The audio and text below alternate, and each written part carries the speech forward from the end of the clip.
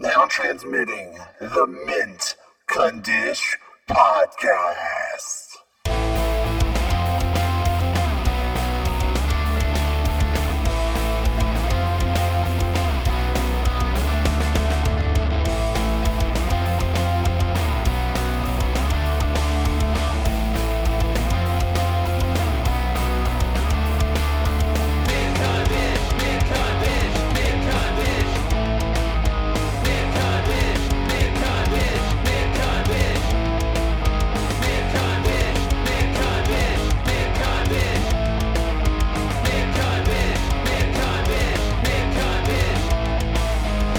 Hey everybody, and welcome to a very excellent episode of the Mint Condish Podcast right here on Spotify, Stitcher, Podbean, Apple Podcast, YouTube, wherever you get your podcasts. I am Scott the Bot Savage, along with Swade Wade, Esquire, and Joe Theodore Logan, and we are Mint Condish Stallions! Wow! But yes, so today we're going to do something that's going to be very special to me. I know special to the guys, and something that's going to be a lot of fun. So Wade and I saw Bill and Ted Face the Music over the weekend. I think you watched it on demand. Yes. I got to watch it at the drive-in. Yes. Because not local, but the local drive-in was doing a screening this weekend. So I caught that. And so not only are we gonna give you our thoughts on Bill and Ted Face the Music, but we're also gonna discuss how we feel about the first two movies. Yeah. The cartoon show and the shady live action show are not a factor in this. or the comic. Or the comics. Oh, thank God. I thought you were going to include them. I forgot they existed. And before we get into the Bill and Ted stuff, because I don't want to end the show on a down note. Yeah. I'd rather start with this news, and then we could go smooth sailing and be excellent. Sadly, we lost someone. Well, actually, we lost 3 people this week. Yeah, that's true. But We there's lost, one I was like... I was going to say, so in the wrestling world, we lost the legendary Bullet Bob Armstrong. Oh, yeah. In the music world, we lost Power Trip lead singer Riley Gale. Yeah, yes, right? Riley Gale, yeah. Yeah, we lost Riley Gale. I can never remember if it's Gale or Gall. We lost Gale. Riley Gale. And then over the weekend, we lost Black Panther himself, Chadwick Boseman. So That's the one that was communities are reeling right now. Who knew that this dude was not only currently in stage 4 colon cancer, but who knew that filming Black Panther, he was in stage 3? Yeah. I didn't know. It makes I don't think anybody knew, except maybe people he worked with. I'm sure people in Marvel knew. I feel like they were like, oh yeah. I feel like they knew, but I don't think like the cast knew. I think it was very, I feel like it was very tight knit that no. It was a need to know kind of thing, I think. Yeah, you can't really tell like if you like the Avenger, like let's say Endgame. There's like 1,000 people in that movie. I don't think he told everyone, and it didn't leak anywhere. Well, you know what I mean?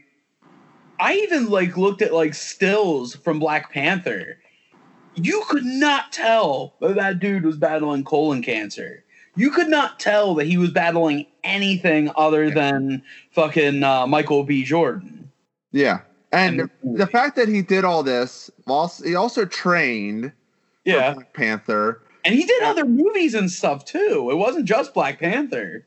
Yeah, he did. The last one he did was the Five Bloods, which I've not watched. But I've seen stills of him. He does look thin in there, but it's like one of those things like he could have just lost weight for the role. You know? Yeah, I was gonna say you could easily attribute that to the role, and that's the other thing too. Think about this. It just dawned on me. Okay, we just found out he had stage 4.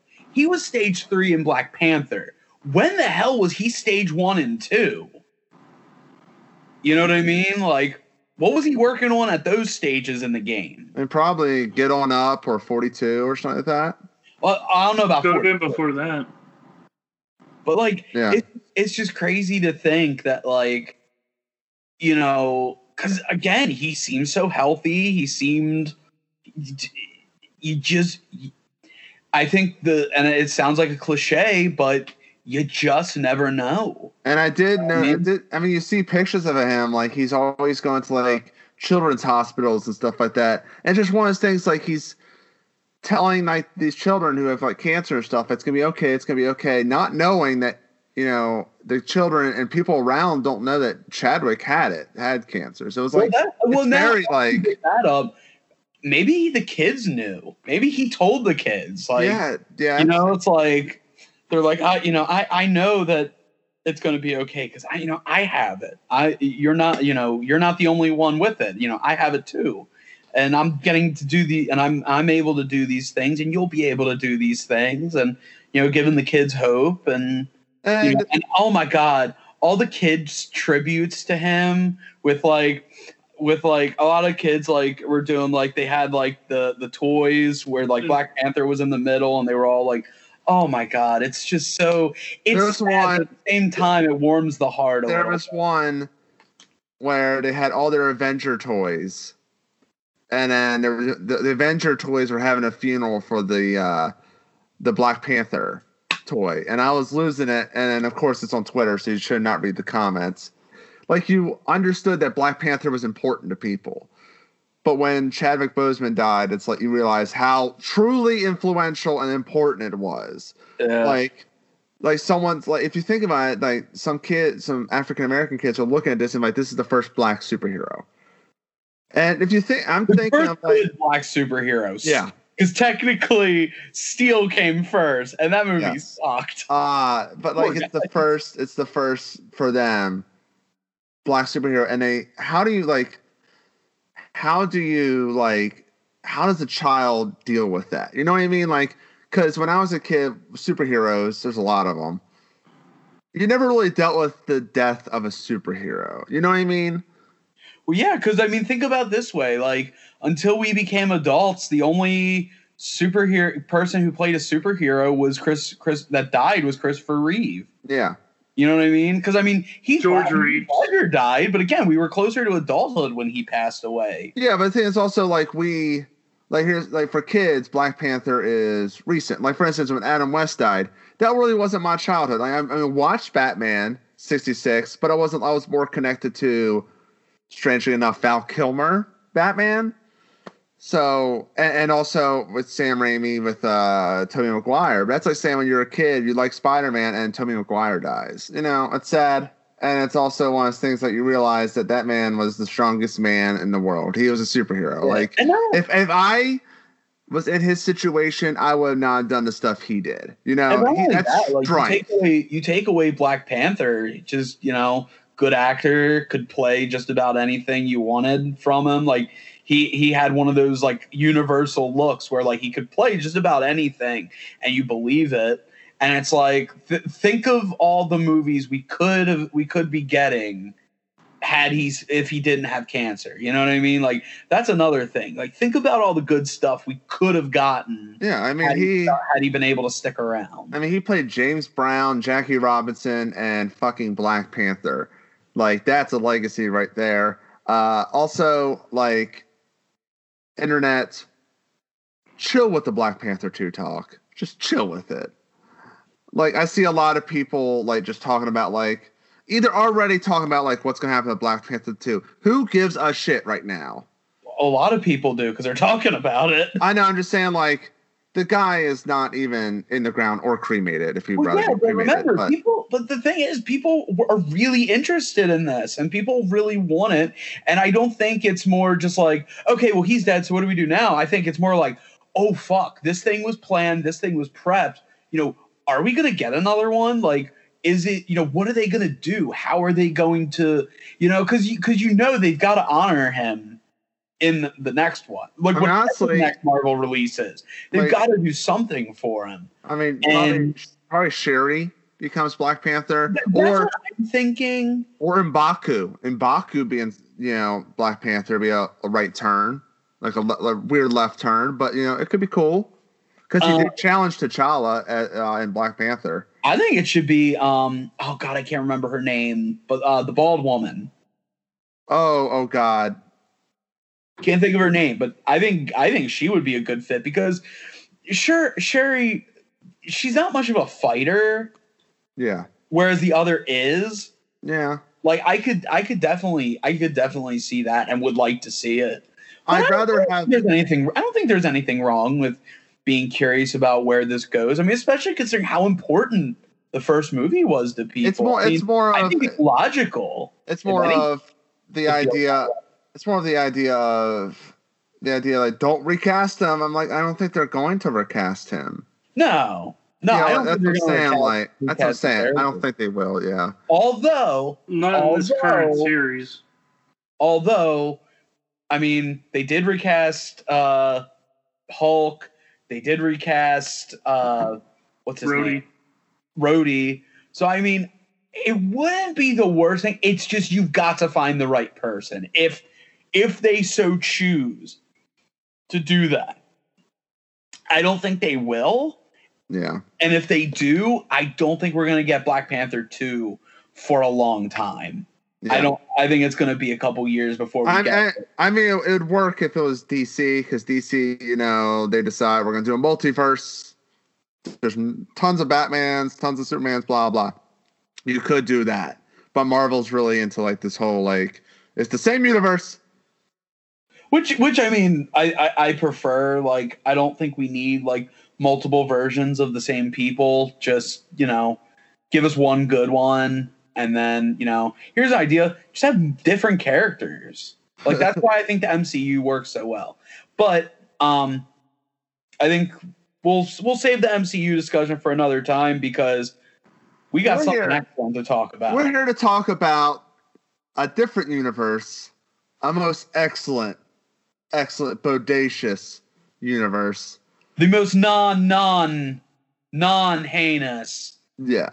Which I believe makes it even more so the opposite of heinous. Can I cut you off real quick? Bill and Ted universe. San Dimas high school football rules. Yes. Woo!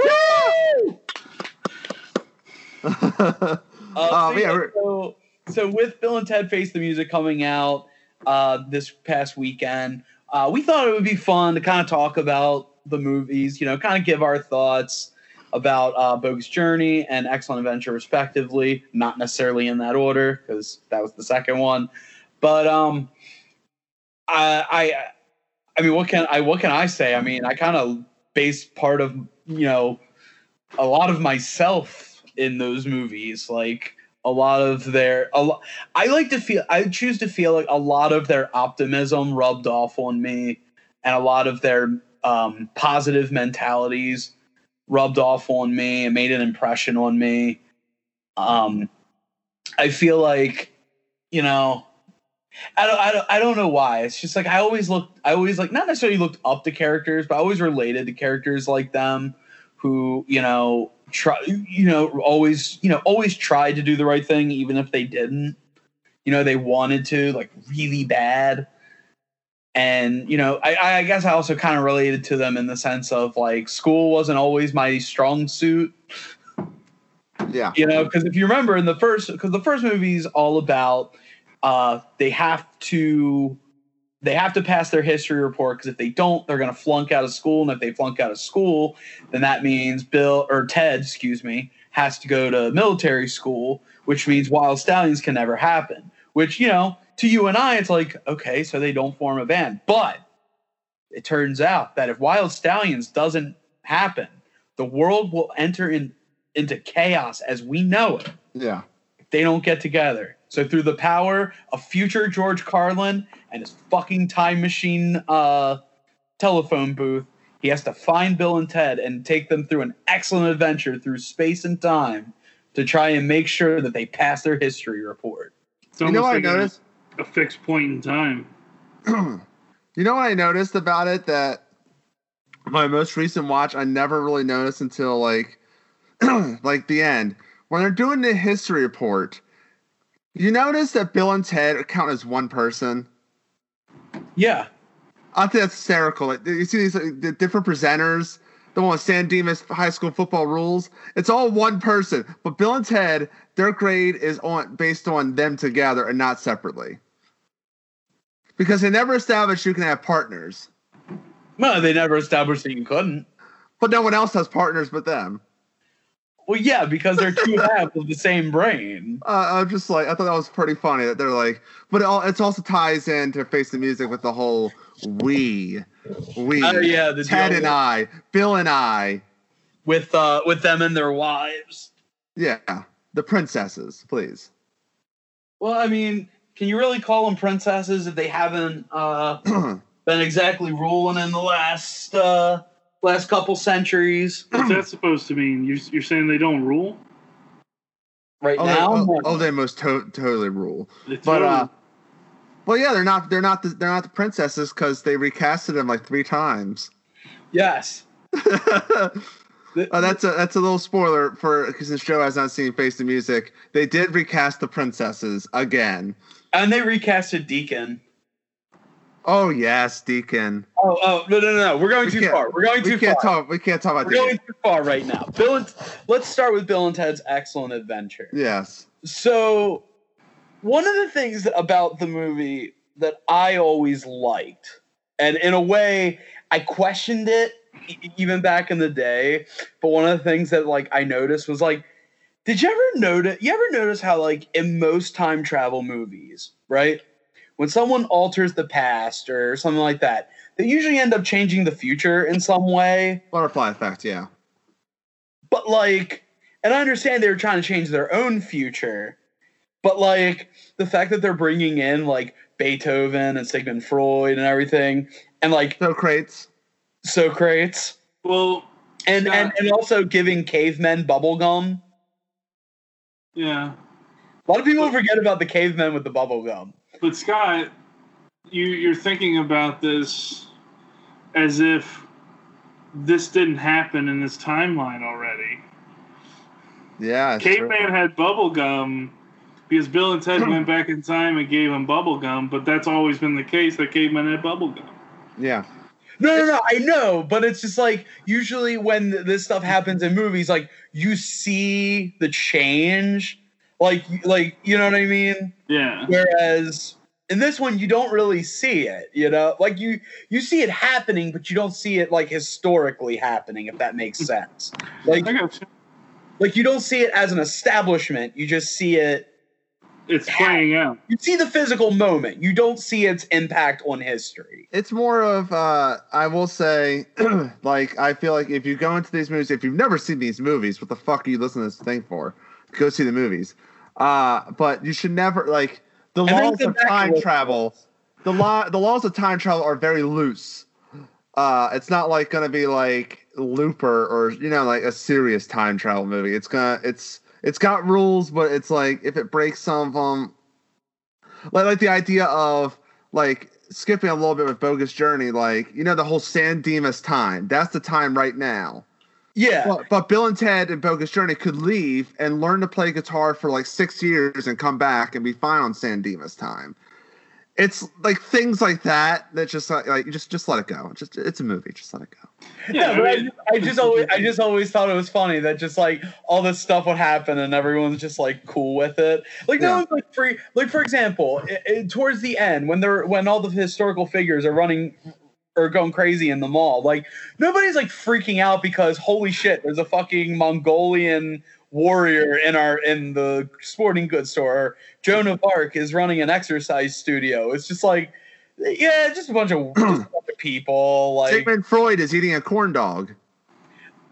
Okay, can we just agree the idea of Socrates and Billy the Kid going to the mall trying to pick up chicks? Yeah, one of the best ideas ever put in. Also Socrates calling Sigmund Freud geek.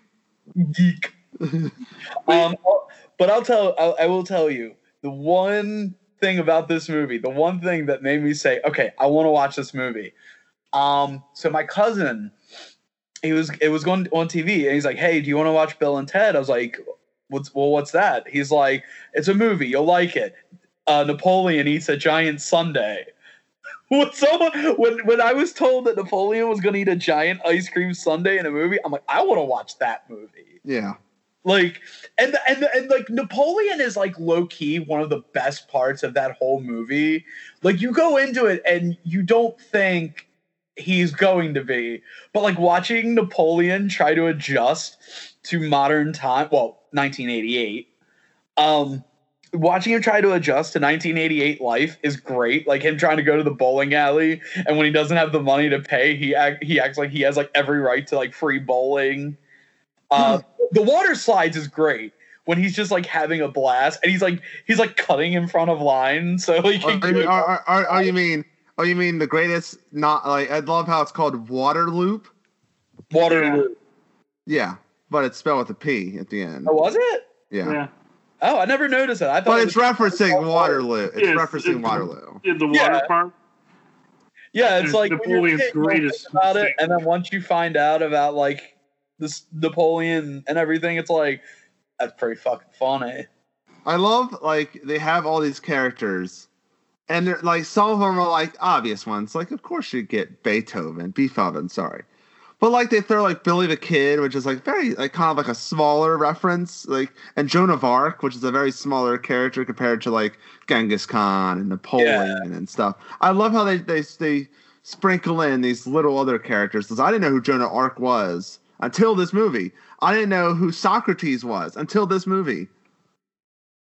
And can we talk about the Billy the Kid scene where they go into the bar. I love when they go into the bar and they want like 2 beers and they're like all like freaked out. It's like, oh man, he didn't card us.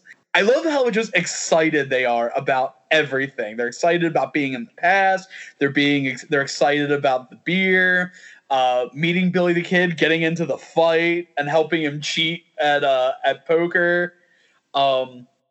The fact that they call Mr. movies that like I love is like their undying optimism. It's like even at their worst moments, they're still so unapologetically upbeat.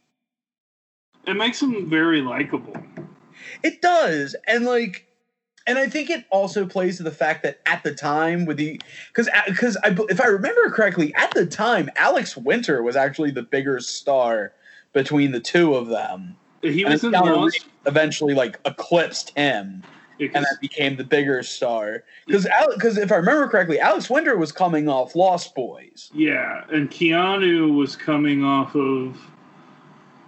There was River's Edge and things like that, but he was kind of more of indie stuff. Like My Private Idaho and stuff. My Private Idaho. It's like that era of Keanu. Yeah, that's what I'm saying. It's funny because they switched, because now Alex is more of the indie guy and Keanu is more of the star. Oh yeah, and I honestly believe, I legit believe that this movie had something to do with that. And on my recent rewatches of both movies, I've realized how iconic Rufus is, because he's not really in the movies much. Mm-hmm. No, that's the best part.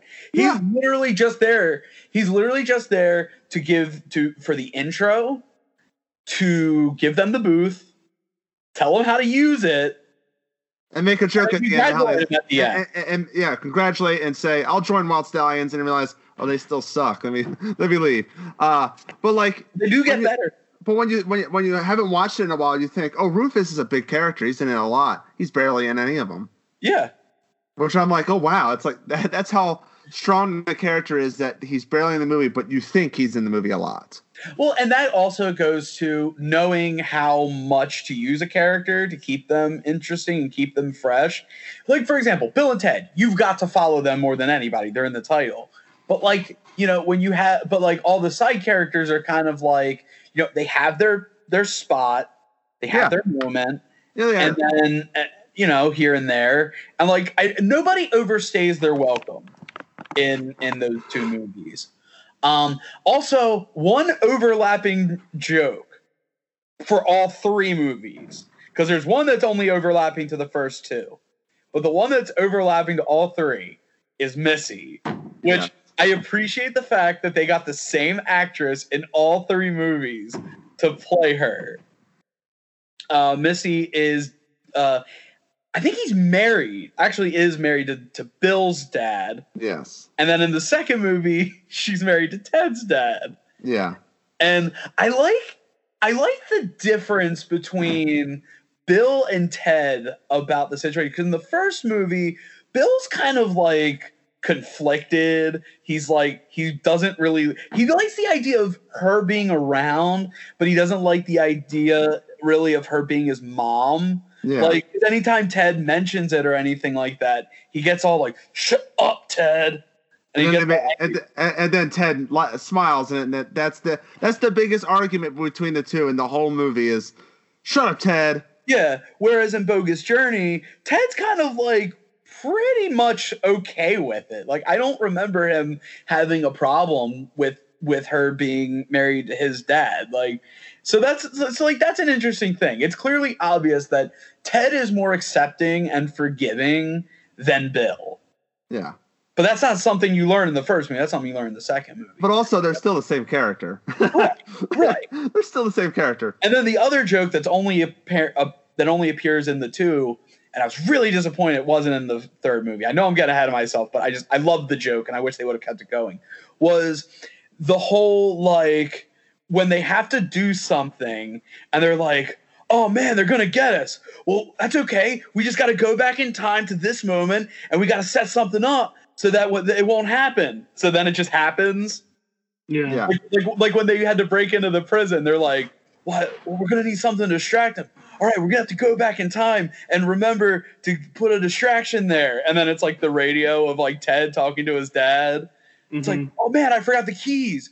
Okay, we just got to go back in time to when you had the keys and put them there so we remember." And then the keys are just there. Like, I love that joke, and it's just that's the kind of stuff that like makes a movie unique. When you travel jokes.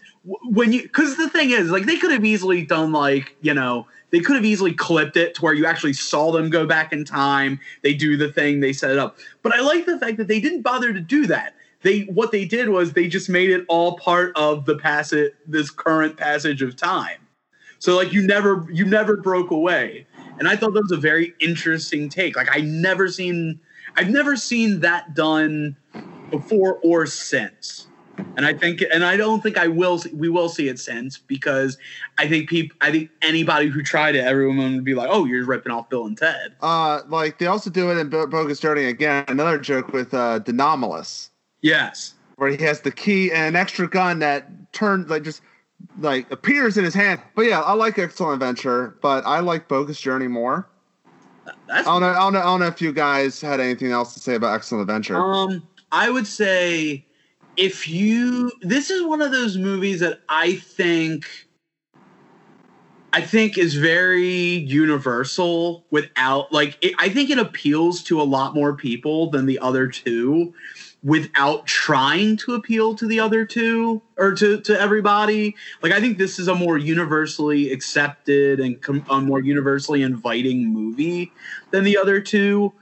I think based on the tone, the subject matter, the nature of what you're seeing, like how like Bogus Journey can be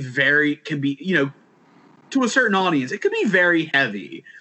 Whereas I feel like Excellent Adventure is a more leisurely paced, a little more lighthearted affair, which I think more people will be into. The only thing I can really critique about the movies, because a lot of people say like, "Oh, well, they're dumbed down characters," but it's like, that's the point. That's what they're supposed to be. The one thing I would say, and both movies have it, is there's just a speck of homophobia in it that I don't think translates to 2020. Oh, is it the when they hug that? When they hug, they call themselves the F word, the gay F word. At the time, it wasn't like, it was. I mean, okay, let me put it this way: it was still homophobic because it's like, oh God, how dare us possibly be gay? But like the use of that word was more commonplace at the time. Yeah. So like, especially if you did the movie now, which is why Bill and Ted Face the Music didn't have it. Especially if you It's definitely apparent when it's like an 80s teen comedy. Yes. And I think if you can watch that, and it's just a tiny scene. It's literally like it's one joke and that's it. But then again, people were trying to get Jingle All the Way canceled because of someone calling Booster that word. So anything's possible. But that was an 80s. That was a background noise. It wasn't like a joke that's vividly when two people are talking and you hear it. Well, and that's what I'm saying. But I would say if you can get past that minor hiccup and you can let that go, knowing it was that time, it was that place, and it wasn't malicious, you'll be fine. I think you're gonna love this movie. I think the tone is just, it's great. Again, I think it can appeal to just about anybody. I feel like you can find a piece of yourself in a lot of the characters, not just Bill and Ted, but some of like the historical figures and everything. I think the way they use time travel is very interesting. I like the idea of them bringing historical figures to do their history report. The way it impacts their personal lives with the princesses, the mishaps along the way, especially again in England, and when they actually get to the future and they actually can see the world that they know they're going to be responsible for creating.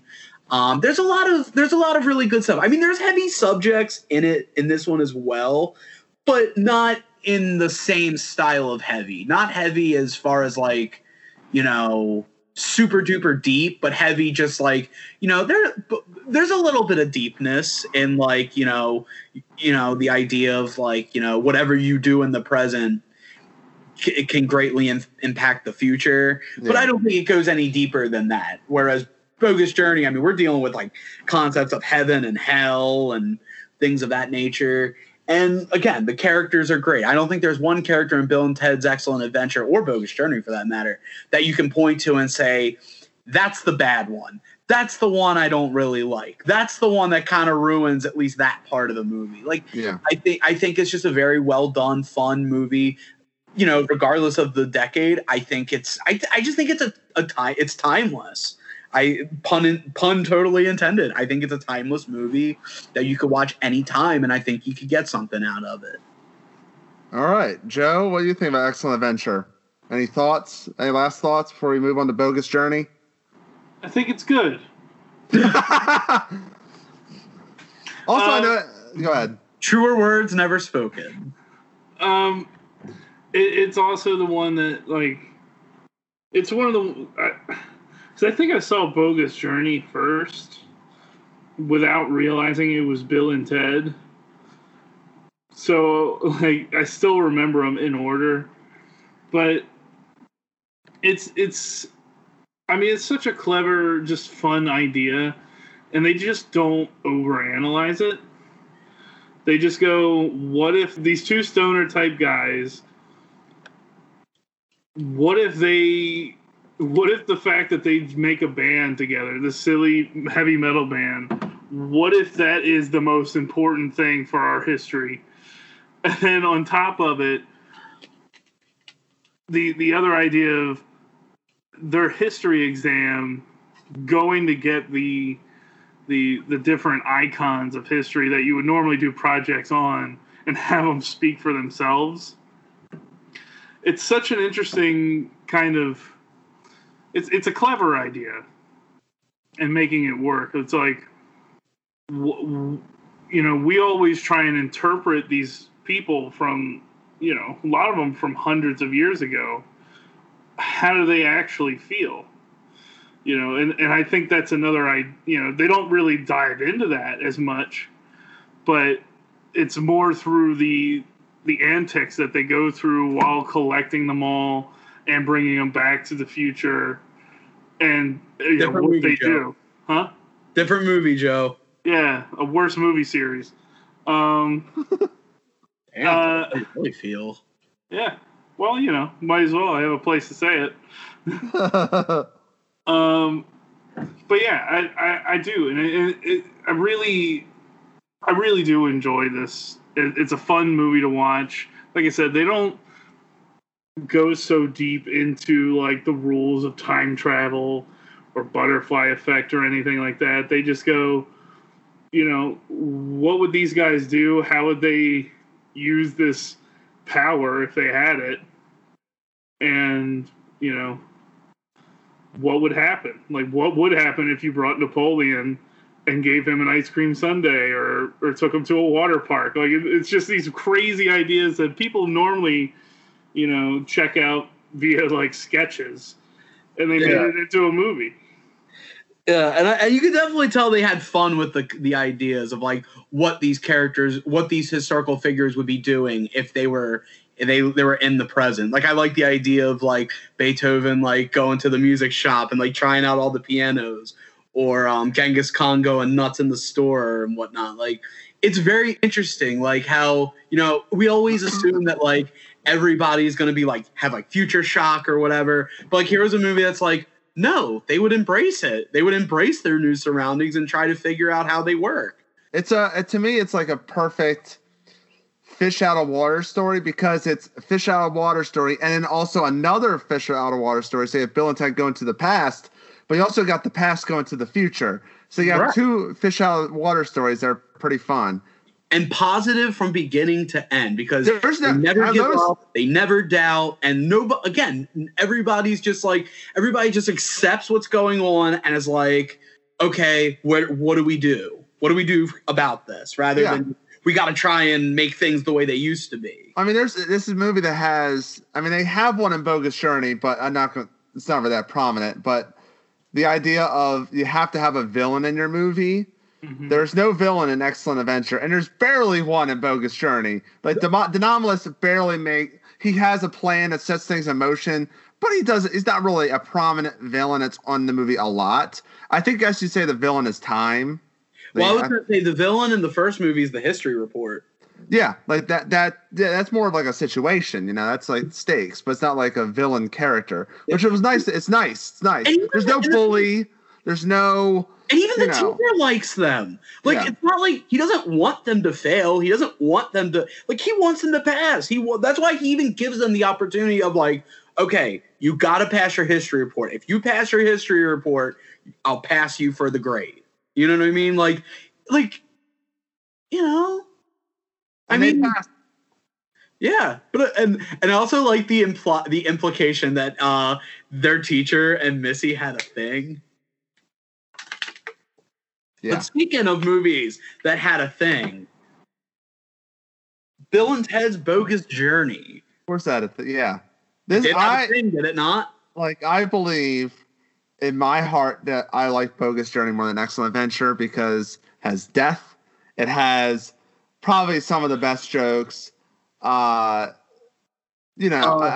does also feature Station with that ass.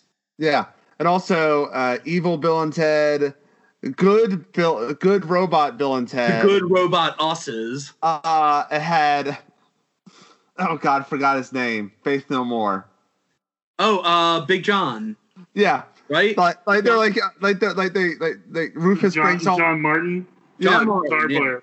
Rufus Jim. Big Jim. Jim.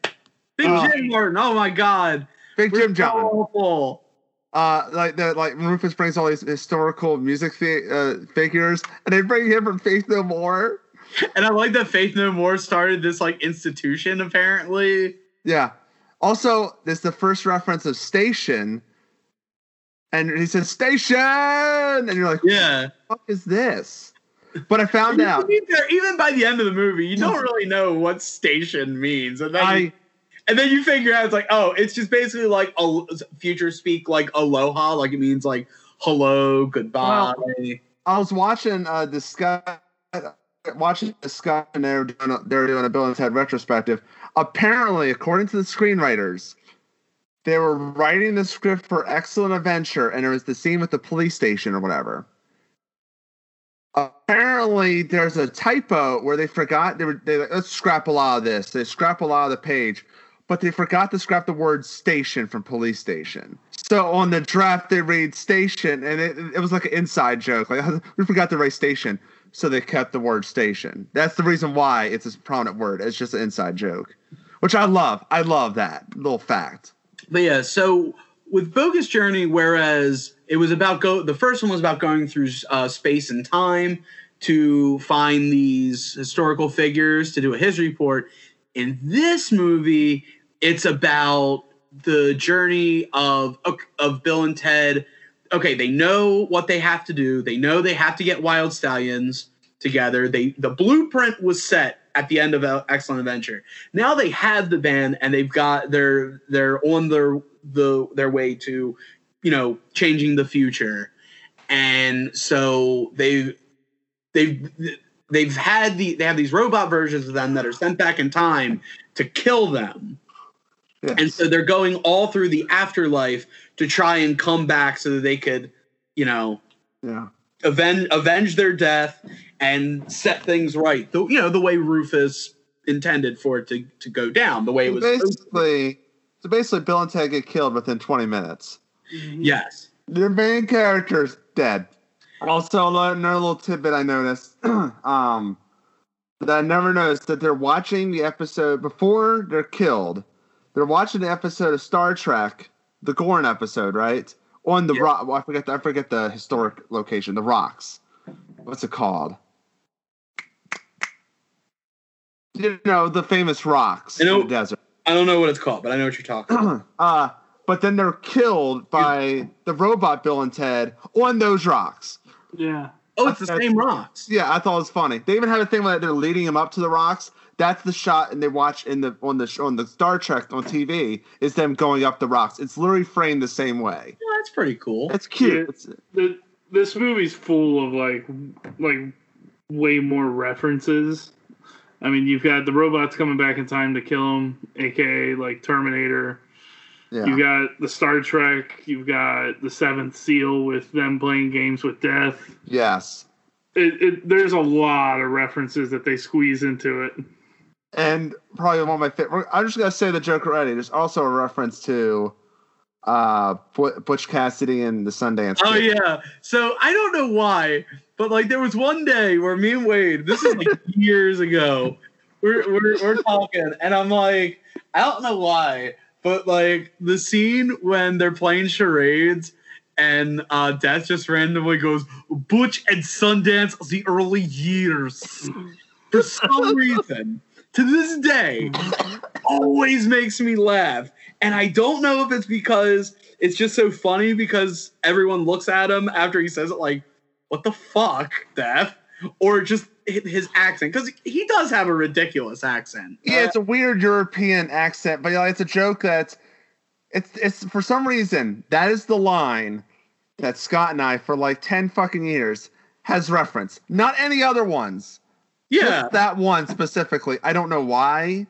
And I'll randomly say station from time to time, but no, for some reason, Butch and Sundance, the early years was like, again, I don't know why. Just that it always made me laugh.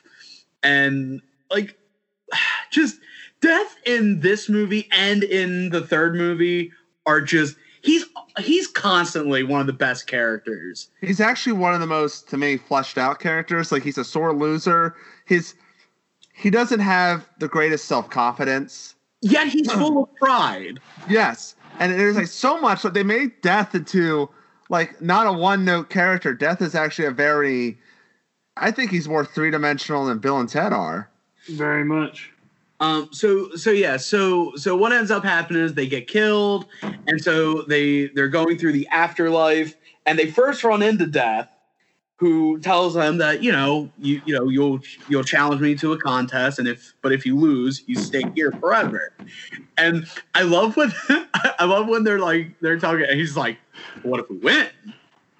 And like everything just gets silent, like you just hear this wind whip like. And then all of a sudden, he's just like, nobody has ever beaten me. And then they're like, your shoes are untied. Oh. Yeah. And then they turn Melvin Death. Yeah. Which comes back later. My favorite thing is when after they're done meeting God, Death just looks at him like, they Melvined me. Also, probably the most terrifying hell ever. Oh my God, yes. Like that is like my favorite part is when they get to hell, they see like the devil and everything, and Bill, like, again, just I love their undying optimism. Bill's just like, man, we were totally lied to by our album covers. Yeah, like they don't realize, like, they're in fucking hell and they're still like so upbeat until they're shoved into like that weird. Like their personal hells. The small metal tube, like kind of tunnels, and then they go into their own personal hells, and it's like probably one of the most 90s things ever. Like, you know, like that Beetlejuice architecture. Like those rooms. My God. Dude, when I was a kid, like I'm not like they didn't scare me, but like, oh my God, like their personal like hells were so freaky.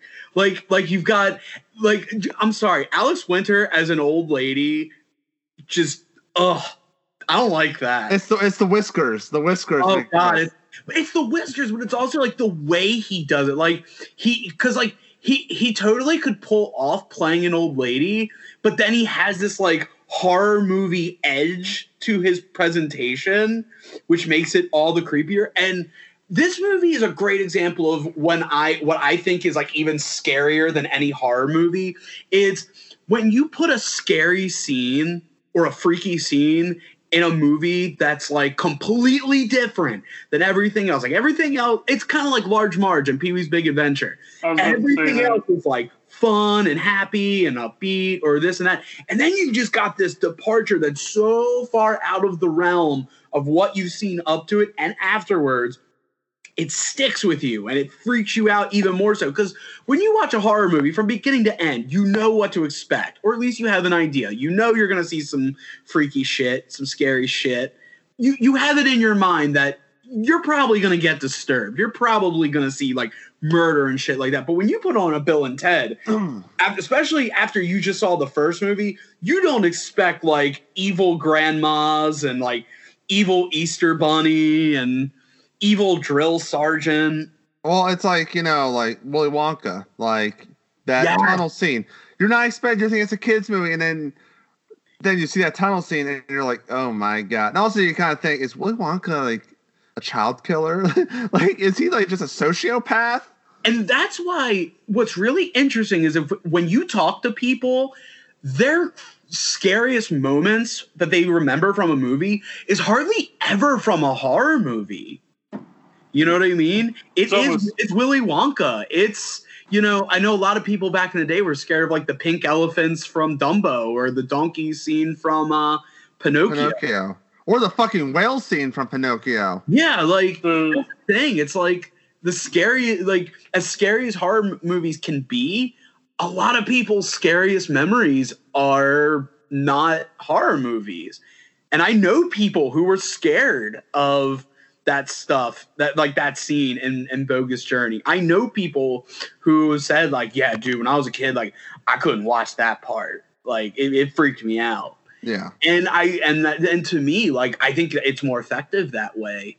So they work their way through hell and they decide, you know, okay, we got to play death if we're gonna do this. And then that's when like the real like fun with death starts, because up until this point he's serious, and like, you know, because when you challenge death, like you're expecting chess, you know what I mean, based on Seven Seal and everything, you expect chess, and they're playing, or even like with Bill and Ted, checkers, but like they're playing Battleship. They're sunk my battleship. Yeah, they're playing Clue.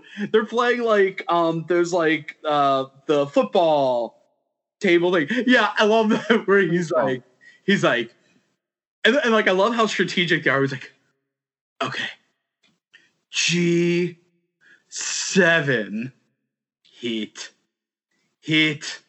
You have sank my battleship. Or when they're playing Clue, it's like, and like just seeing the Grim Reaper holding the little paper, and I just love, I believe Colonel Mustard did it in the study with the candlestick. And they're like, and like they're soaking up the drama. They're like, open up the envelope. Sorry, Death, you lose. It was Professor Plum. I said Plum. No, you said Mustard. Like, just the way they're, like, you almost forget, like, oh shit, this is the Grim Reaper. This is the man who decides who lives and who dies. This is Bill Sadler. And he's getting into an argument over the rules of fucking Clue. Don't they do paper footballs at one point? I think they do Twister as well. No, they do Twister, because Twister's the one where he finally gives up when, like, they do the thing where, like, he moves his foot to the one side and, like, his foot goes in Bill's face and Bill just, like, it's like I guess he did smell death.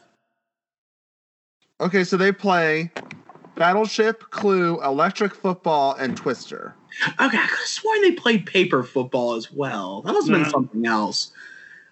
There's another great scene when Bill and Ted possess their dads. Ted's dad, and what's the other guy? Bill's dad? Yeah, no. It was the other sergeant. Yeah, he was the sergeant. It was like another police officer. He was like, "Whoa, guys, my son Ted and his excellent friend Bill were killed. We gotta go find the guys who did it." I totally believe you, dude. Yeah, just like. Well, doesn't that start up when like Missy's like doing like a seance or something? Yes. And like everyone, and then like they just show up and everything. Oh wait, no, that's how they get into hell, because they show up at the seance and then Missy sends them to hell, their spirits to hell. All right, I got my order. And I love how when they go to heaven, like everyone is a human except for Station. Like heaven's supposed to be for other beings, but it's like it's only humans in Station, which I thought was very interesting. Like, is there? Well, it also makes you wonder: is Station dead, or is Station like maybe he's like maybe Station's like beyond that? Like he can go between heaven, earth, and hell. Like he can, you know what I mean? Maybe he's that kind of entity. Maybe he's an angel. Maybe. I mean, if you look at what angels look like in the Bible, I mean. They're not humans with wings, I'll tell you that much. Now, I'll tell you this. When you Google what angels, if you Google angels as depicted in the Bible, I'll tell you, you understand why the first words out of an angel's mouth are, "Do not be afraid." Yeah. Because if you saw an angel, you'd be like, "Holy shit." But yes. The thing I like about this movie is not better, because I don't really view Bogus Journey or Excellent Adventure as one being better than the other.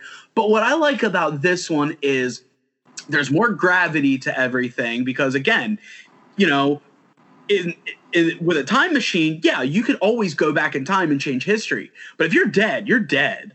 You know? So it's like them going, I feel like they go on more of a journey, because there really is a sense of like, we could fail.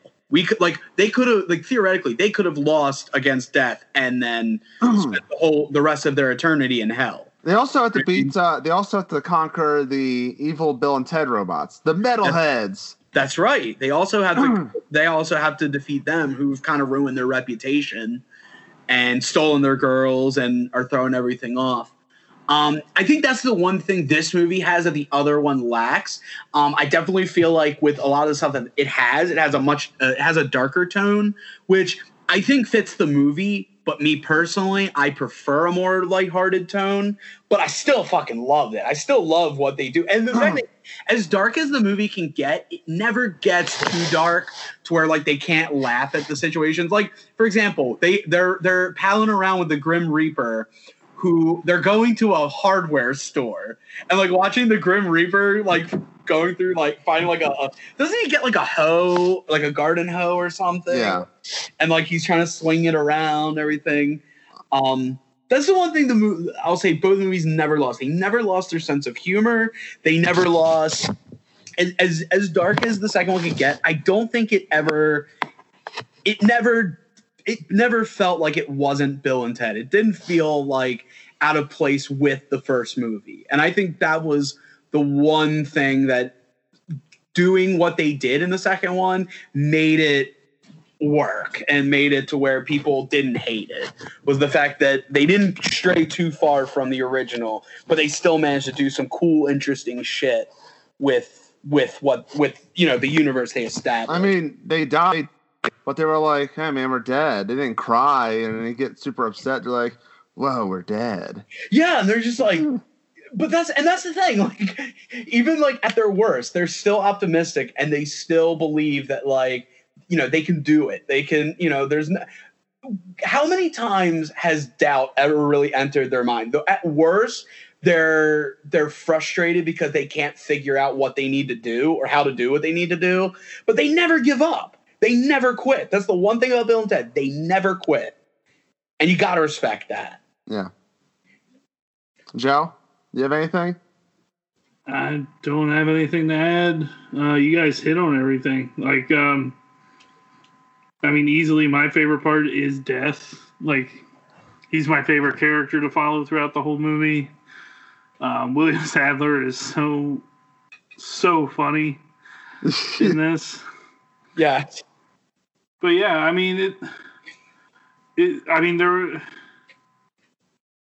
you guys hit it all. There's that, the personal hell, which is, I think ingrained in a lot of us that watched the movie when we were kids. And, you still have that Bill and Ted optimism. It's never like they never change. Yeah. They never get crushed by whatever obstacles are in front of them. They're almost too dumb to know the odds against them. Yes. Like, but that's the weird thing is, as little as they physically actually like change, they do sort of evolve as time goes on. You know what I mean? Like, they evolve, but they don't. They change, but they don't. And that's kind of what I like about him. Like, they never, in Bogus Journey, for a fact, they're not the same Bill and Ted that you had in Excellent Adventure, but at the same time, they are. They still have that same charm. You know what I mean? And also, can we also address that awesome solo from Steve Vai at the end of the Battle of the Bands? Oh yeah, Steve Vai did he didn't. I don't think he did much of Excellent Adventure, but he definitely was part of Bogus Journey a lot. He did a lot of the music that excellent solo into God Gave Rock and Roll to You, which I was so bummed. Like, it took me years to figure out that had nothing to do with Kiss. That solo was something completely different. I know. My question was it implied that song was going to create God Gave Rock and Roll to You? Or is it just the credit song? I think it's just the credit thing. I think the solo was clearly them. I think the song was for the movie. I was going to say, did Kiss steal that song from them? That's all I was like. Is that what they're implying? Well, I look at it this way. Paul Stanley's voice is obvious. Yes.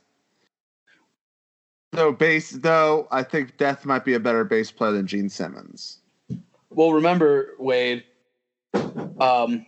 you may be a king or a little street sweeper, but sooner or later, you dance with the Reaper. And also at the end, on with your bad self. And at the end, they it's implied that they play a concert on Mars. Yes. Yes. And Death goes for a solo career. And they technically broke up, rumor, but it was a hoax. Yes. Until the third movie. Which we'll get into. But what better time than now? Yeah, so Joe, do you have any final thoughts before we talk about the movie? No, I'm good. I don't want to get the movie spoiled for me because I am planning on watching it. Yeah. So I'm gonna say bye to y'all and bye to the fans. Bye, fans. Bye. Yeah. Love you guys. Be excellent to one another. Party on, dude. Party on. So, as mentioned at the beginning, over the past weekend, Bill and Ted Face the Music, the third Bill and Ted movie, came out. It was video on demand. However, I don't know about all drive-ins, but I know my local drive-in was doing a theatrical presentation of it. And I think it matters on the state. But VOD was $20, or it's $24.99 if you want to own it. So, well, I'm glad I didn't do that. Yeah. Okay, so this is interesting because you and me kind of talked about this off air. Yeah, we didn't go into a whole full debate, but it was more of like we have a general consensus. Yeah, it was more establishing where we were each coming from. Yes, you were more disappointed, and I was more approving. Okay, let me make this abundantly clear before anything happens. No matter what I say, no matter what critique I give, I'm just going to give my grade for it now, so you understand why I feel the way I feel. It was a C movie, as far as interest and everything. I took my nostalgia glasses off when I went into this. Caitlin even wanted to watch the first movie before we watched it, and I said no. I don't want to watch Bill. I said I'll watch another 80s movie, but I don't want to watch one to put more pressure. I went into this as optimistic, as open-minded as I possibly could, and I thought it was okay.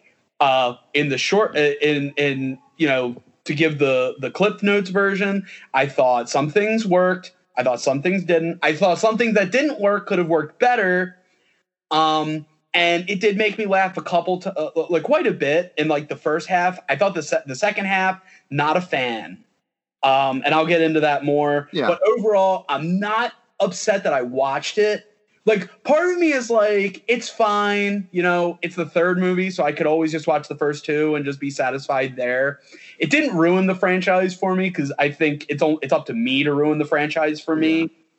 It didn't Kingdom of Crystal Skull at all. But there is a part of me that kind of wishes they never made it. That's just me. I think it's one of those things you're in that boat of if it was a Bill and Ted trilogy Blu-ray collection. You'd buy it, but you won't watch Face the Music. Right. Yeah. Right. This felt okay. But you're not actively going to be I'm going to buy the two movies separately instead of the trilogy for cheaper. Yeah. No. That doesn't matter to me. It's okay in a long form expression. It felt very Netflix to me.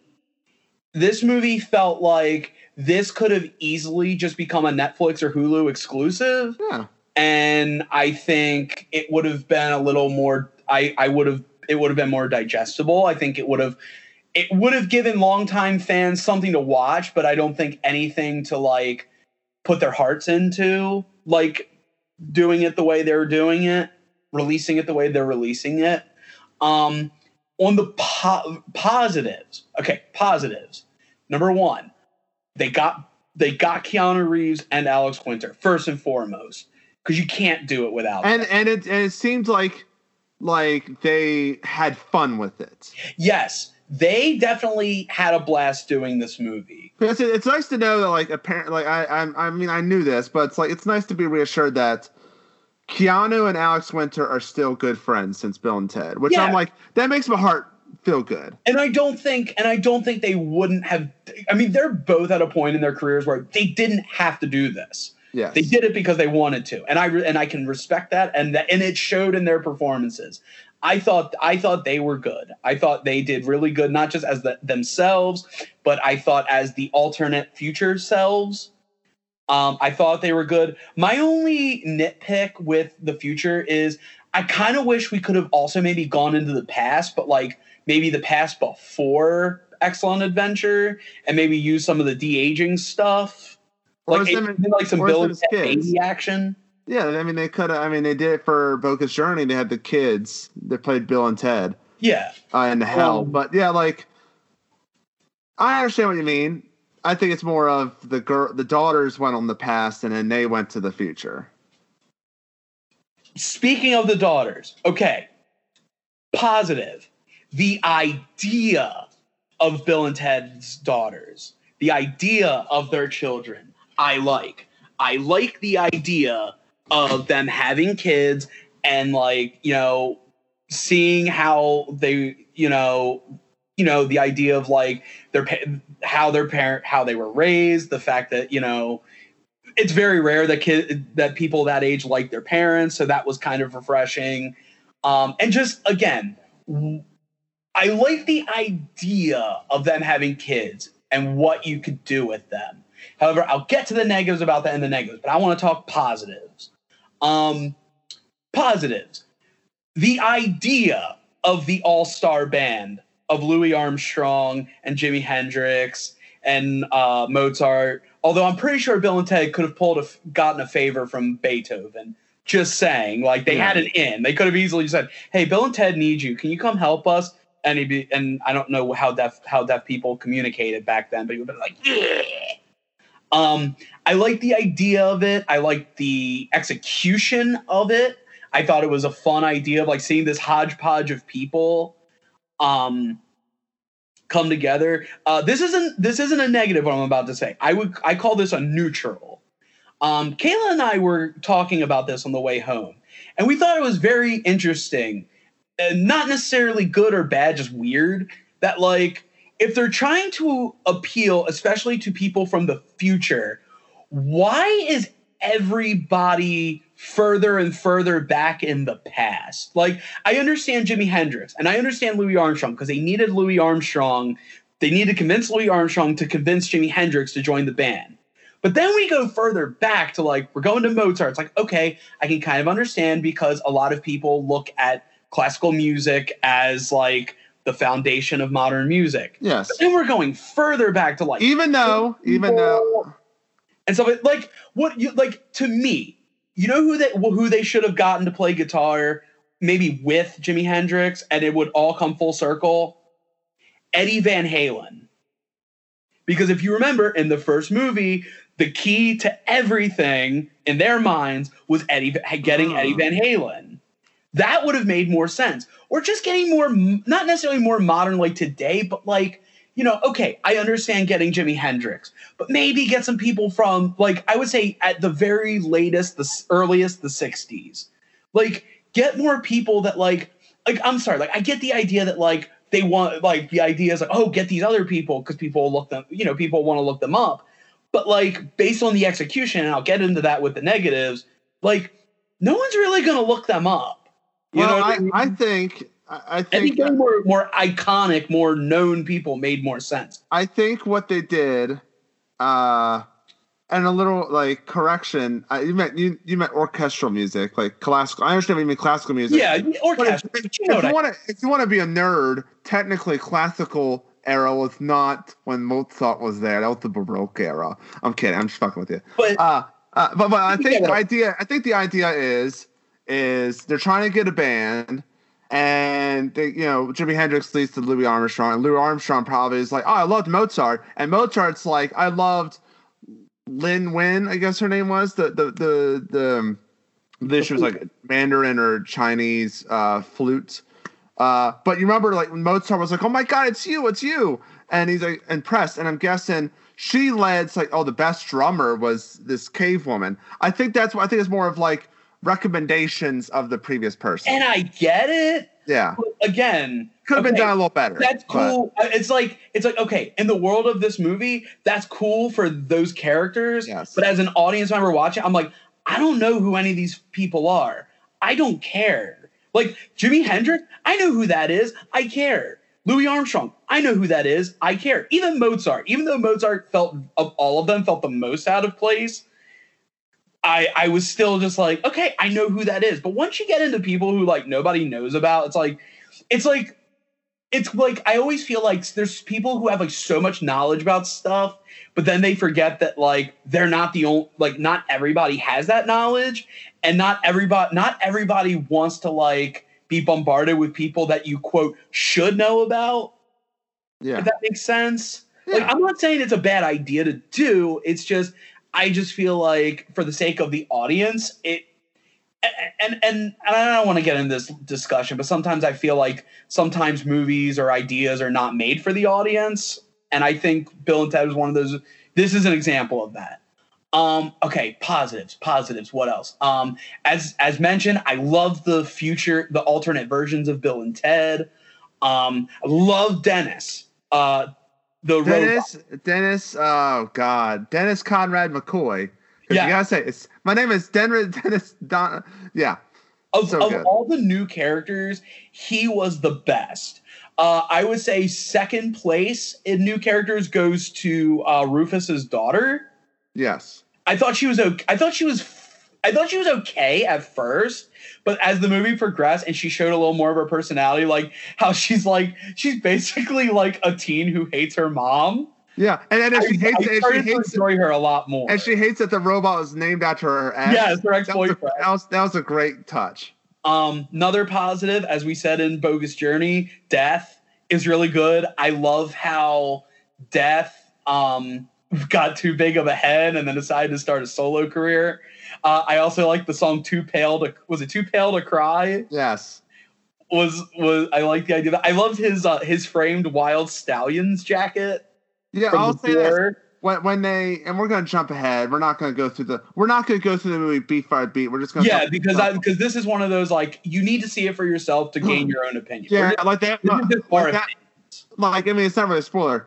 Bill and Ted get back with Death. I mean, it's a Bill and Ted movie. You know that trailer. I know, but like when they embrace after like Billy and Thea get involved, that was a heartfelt moment that was earned. I thought, like, they were like, because you see him, he's playing bass and he's so sad. He's around all this Wild Stallion stuff, and you feel bad for Death. Yeah, because he never wanted to leave Wild Stallions. But it was like you had 40-minute bass solos. They were the best part, and then you got to think, well, Bill and Ted, aside from that scene at the end of Bogus Journey, aren't really good guitar players.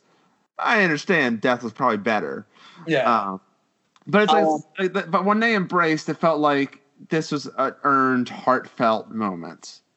Also positive, the continuation of Missy and her. So she went from the dads to Deacon, which I thought was a nice touch. Yes, Deacon is played by Beck Bennett. His name is Beck Bennett. Yeah, from he was in. I know he was on Saturday Night Live. I don't know what movies he was in, but I know he's on Saturday Night Live. He was the husband or the boyfriend or whatever in the David Pumpkins sketch. Yes. The one who was in the weeds with David Pumpkins. He's pretty funny. He's a pretty good comedian. And I guess maybe the original actor of Deacon, it was just not acting anymore. I think he was played by someone else in in the first two movies. So. Yeah, I feel like they probably just got him. They had to recast him because. Same with the princesses. Like, it could even be a joke. I mean, theoretically, like, do you really care who plays Deacon? Do you really care who plays the princesses? No, you only care about who plays Bill, Ted, Death, and Ted's dad. Yeah, Ted's dad's there. Oh, yeah. Also, can we talk about how he gets vaporized? And you're like, oh my God. Not only that, but did you also notice that not only did he technically kill Ted's dad, he also killed Ted's dad's van? Yeah. I like, and I also like how, like, he killed her family. I also like how Deacon became a cop, but like his dad. Yeah. Because that's what his dad wanted. Deacon basically became the son that he wanted Ted to be. Yeah. And I thought that was great. I definitely thought that was a nice touch. Also, I like how the dad doesn't believe him. But does Deacon believe that they time traveled? Because I think he should, because of Napoleon. He does because he met Napoleon. Yeah, that's what I'm saying. Like, because we never say like Deacon's ever like, Dad, they're telling the truth. Well, he probably didn't want to say anything because because his dad probably respected him more and didn't want to. And also, I love how like he gives like Missy, like, what was it?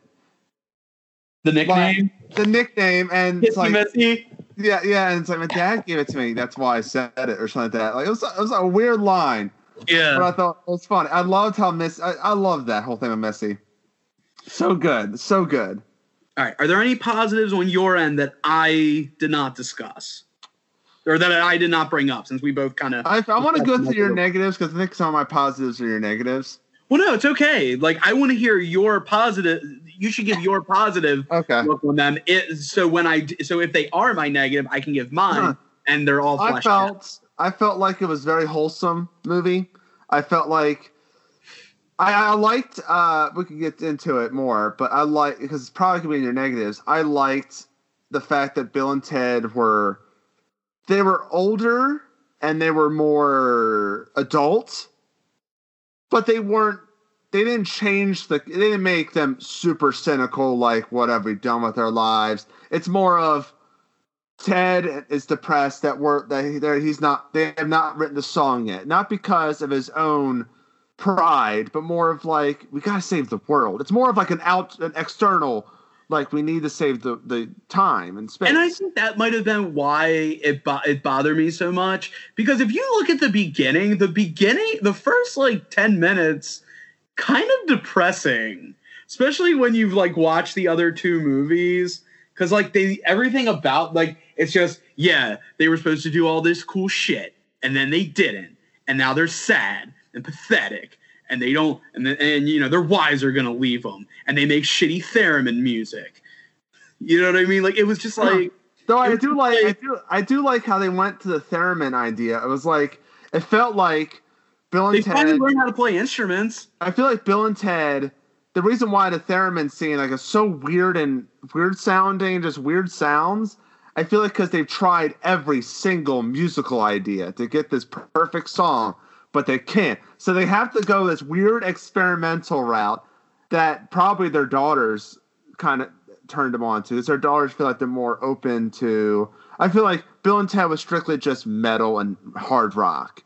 But the daughters were more... I mean, the daughters had the internet. So but also remember, Bill and Ted never disrespected other forms of music either. They never did. It's more of like... They appreciated all music. It's just that was their forte. Yeah, they never opened up to different genres. They were cool with other genres, but they were never actively going to different genres. Where I think the daughters were. All right. Do you have any more positives that I didn't name so I can get into the negatives? Because you just brought one up. Okay, let's just talk about, because I think some of the negatives that you don't like, some of the things that I liked on it. I'm trying to think of other positives. That we didn't talk about. I liked Hell. Hell looked a lot better than like Bogus Journey. Not talking about the personal Hell. I will say Hell looked better graphically. Yes, but I thought Hell had more life in Bogus Journey. I also love how like when they're in Death's house, like they're talking to him. It's like this nice like kind of it looks like a vacation like. Yeah, it's a nice little vacation house. But in the background, you see this flying demon, like in the background. I thought that was funny. When they're talking to the demons, like, "Hey, thanks, demons. Hey, those guys are actually pretty cool." There's something you never see: a dead robot. But like I said, I like the adult theme, Bill and Ted. I think this is the perfect way if you make a character older, but you still want him to be kind of dim-witted and lovable. Bill and Ted Face the Music is the way to go. Not Dumb and Dumber 2, where they're just dumb, but they're just a little older. Or like, you know how you get some like people playing, it's like they're playing the same character but older, but they never acknowledge that they're older, and it just kind of seems sad. The only exception is like Pee-wee, because Pee-wee's kind of ageless in my opinion. Yeah, but I mean, even still, there are a lot of moments where Bill and Ted are kind of sad, and it's just like but they're not sad long. But it's like they're not sad long. They're earnest and they still go forward. And the idea of the princesses, I mean, you're saying the princesses, they gave I'll say this about the movie that the other movies didn't have. They gave the princesses an arc. Because in Bill and Ted's Excellent Adventure, they're just basically saying, Bill and Ted aren't gay. They have love interests. Because I feel like if you took the princesses out, you'd be okay. Well, the princesses in the second movie well, actually, technically at the end of the first movie, they're in the band. Yeah, I know, but like in the second movie, they were like kind of damsels in distresses. They weren't really part of the movie. This one actually gave them something. They're like, we left our time for these. Well, that was a weird thing. They definitely gave them an arc, but they weren't like. It was like an off-camera arc. Because you didn't see them go on this journey necessarily. But it had at best you saw the future versions of them go, come here. Yeah. And like that was at best what you got. So it's like it wasn't so much that they gave them an arc, they gave them the suggestion of an arc. Because by the end of the movie, they're just like, no, we're satisfied with how things are. Well, it's because they tackled, like they said, I love you. It's not like because we love you because you're princesses. Not like because like we love you because we actually love you. It's not as the idea of you guys being princesses, whatever. I do love the therapy session that has a girl from Workaholics. I forget her name. I like when they break into the past session. Yeah, you're like, oh. That reminds me. We're totally here to not make this worse. Bill, I think we're totally making this worse. That reminds me, that's the joke that you said it didn't tie into the third movie. That's to me, that does tie into the third movie. It just doesn't go well. Like they try, like it's like the key thing. They try it again. Let's just go back to the past and fix it. And yeah, but what made the joke work was like you didn't have to actually watch them go back in time and make it happen. It just happened. That's the difference. It's funny, but it's funny. Like I feel like if you cut that scene, it won't be as funny. But like when you see the scene, then we just totally made it worse. Ted. Yeah, no, that was great. That was one of the things that made me laugh. Like I said, the first half of the movie I enjoyed. It was the second half where it kind of, to me, I wasn't as into it. Is it when they go to hell? Is that when it starts falling apart? It really, honestly, it started falling apart the exact moment you figure out who the real heroes of this movie are. So the beginning. Not Bill and Ted. So the beginning, when they say Preston Logan. Yes. The first time.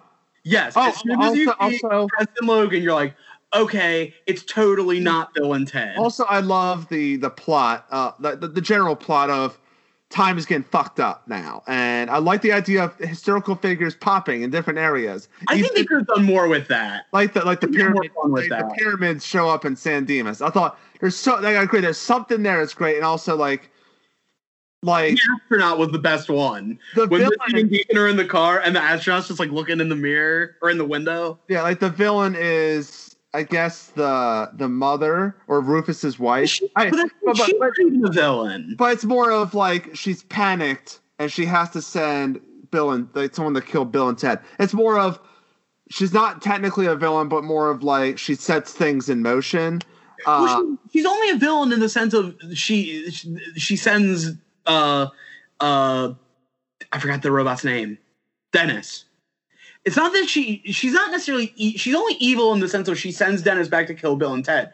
But the only reason she even is trying to kill them is because she believes it's their death that is what's going to make this. Like she basically, it seems to me, she has the idea that they've already written the song. It's just they need to die for the song to become popular. Kind of like how most artists, like their work becomes more legendary and popular after their death. And I think that's her motivation. It wasn't a hatred of Bill and Ted. No, I know. I'm just saying it's a very loose idea of a villain. I love the Rufus showing up. Yeah, like the hologram. I was like, that's respect right there. And I also like the ending of it, but we'll get into it. You didn't like the second half as much, so we could probably get into it. I really didn't like the ending. Okay, because I'm pretty sure this is gonna be a segue to your negatives. Yeah. But I liked the daughters. I thought they were their own characters, but they took after their dad. They weren't doing Bill and Ted impressions. They were doing Bill and Ted-esque. Like if you lived with Bill and, like, for instance, like you know how you're like nurture, you grow up and you end up like taking characteristics of your parents. I feel like if you grew up and your dads were Bill and Ted, you'd act like them. But they also had mothers who were nothing like Bill and Ted. But also the mother. Well, to be fair, Scott, what characteristics do the princesses have? Well, on camera. But off camera. I'm just saying. Also, do they live in the same house? I think so. I think it's the same house. Oh, but they pulled into a cul-de-sac. They had two houses. I was thinking, do they just live next door to each other? But I think they live in the same house. Which I understand why the princesses are like, we. Yes. Okay, so negatives. All right, and I'm trying not to be harsh because I don't take any of this personal. Okay. As I said in my positives, I like the idea of them having daughters. I didn't like the execution, and I will tell you why. I will give my reasonings. Number one, I thought there was not enough influence of their mothers in them to justify. Like, it just felt like Bill and Ted are women now. Anybody got a problem with that?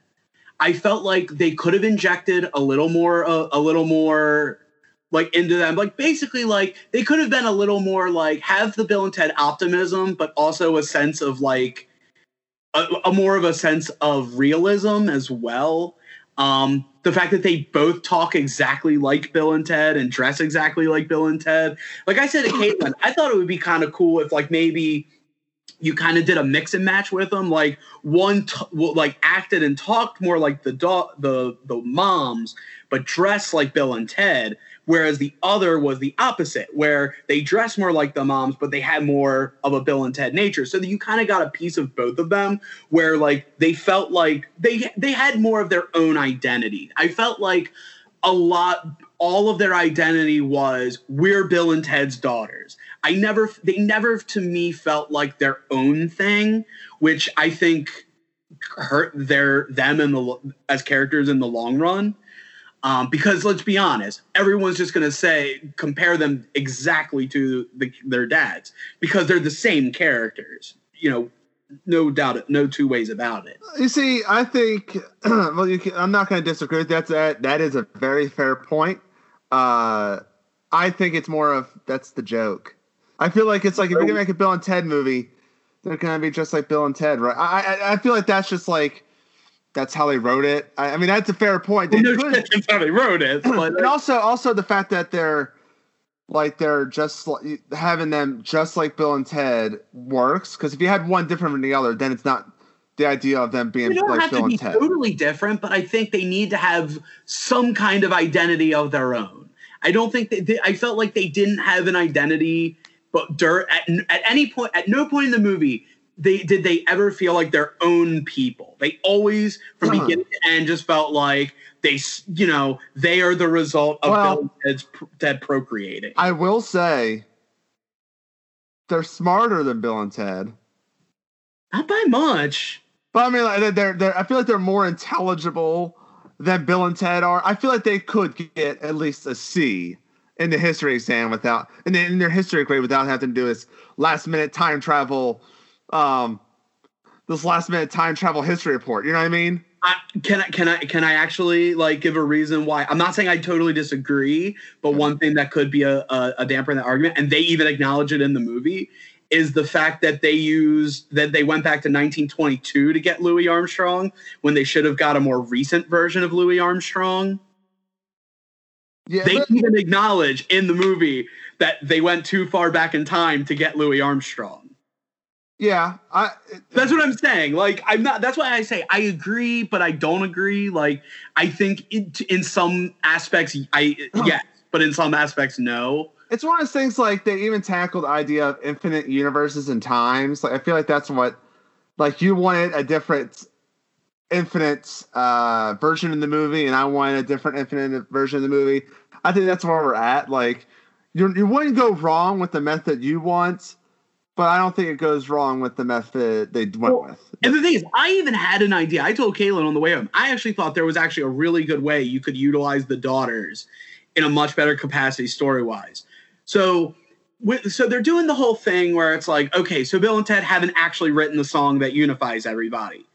What if somebody figured out when Bill and Ted do it and kill them? So Bill and Ted are dead.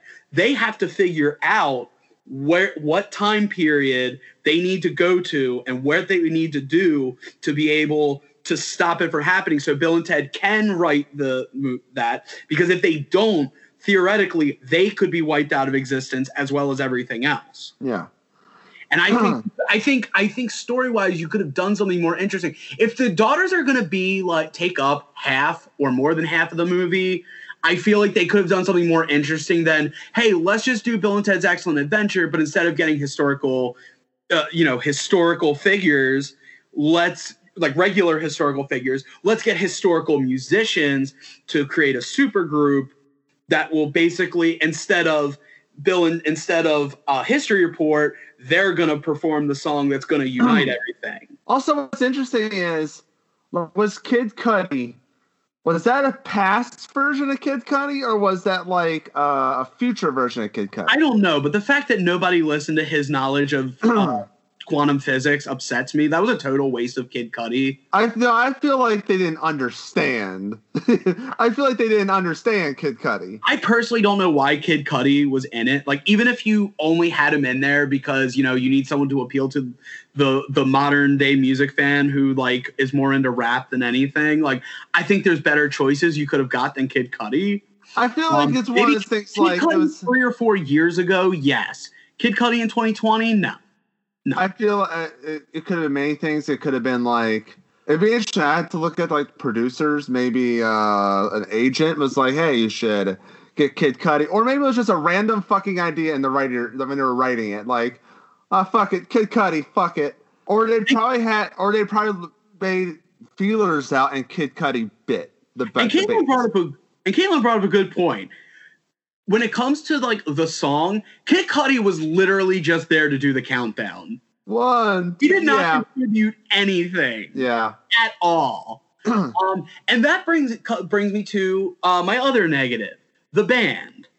I like the idea of going to the past to create a supergroup of awesome musicians who are going to write the perfect song. You get the perfect person for each instrument, and then they write the perfect song, the one that unites everyone. I like the idea of that. But, and this is a big spoiler, so if you didn't see the movie, now's the time to like mute or something. But when you get to the point where they have to perform the song, everybody did it. So if everybody performed the song that brought everything into harmony, why did we need the supergroup? I think it's more everybody was responsible. I think it's more of the characters don't know that. So they have a fraction of the idea. It's funny that you say that because there's a moment in the movie where Rufus's daughter, they ask her, I believe they ask her, like, you know, when do we write the song or when do we do this?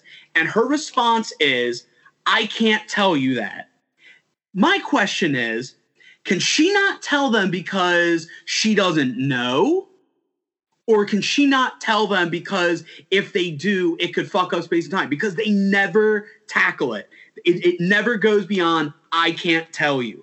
She never gives any illusion that she knows or doesn't know about the consequences or anything. And this is where I say, don't look too far into the Bill and Ted time travel rules because they're already fucked up before this movie even started.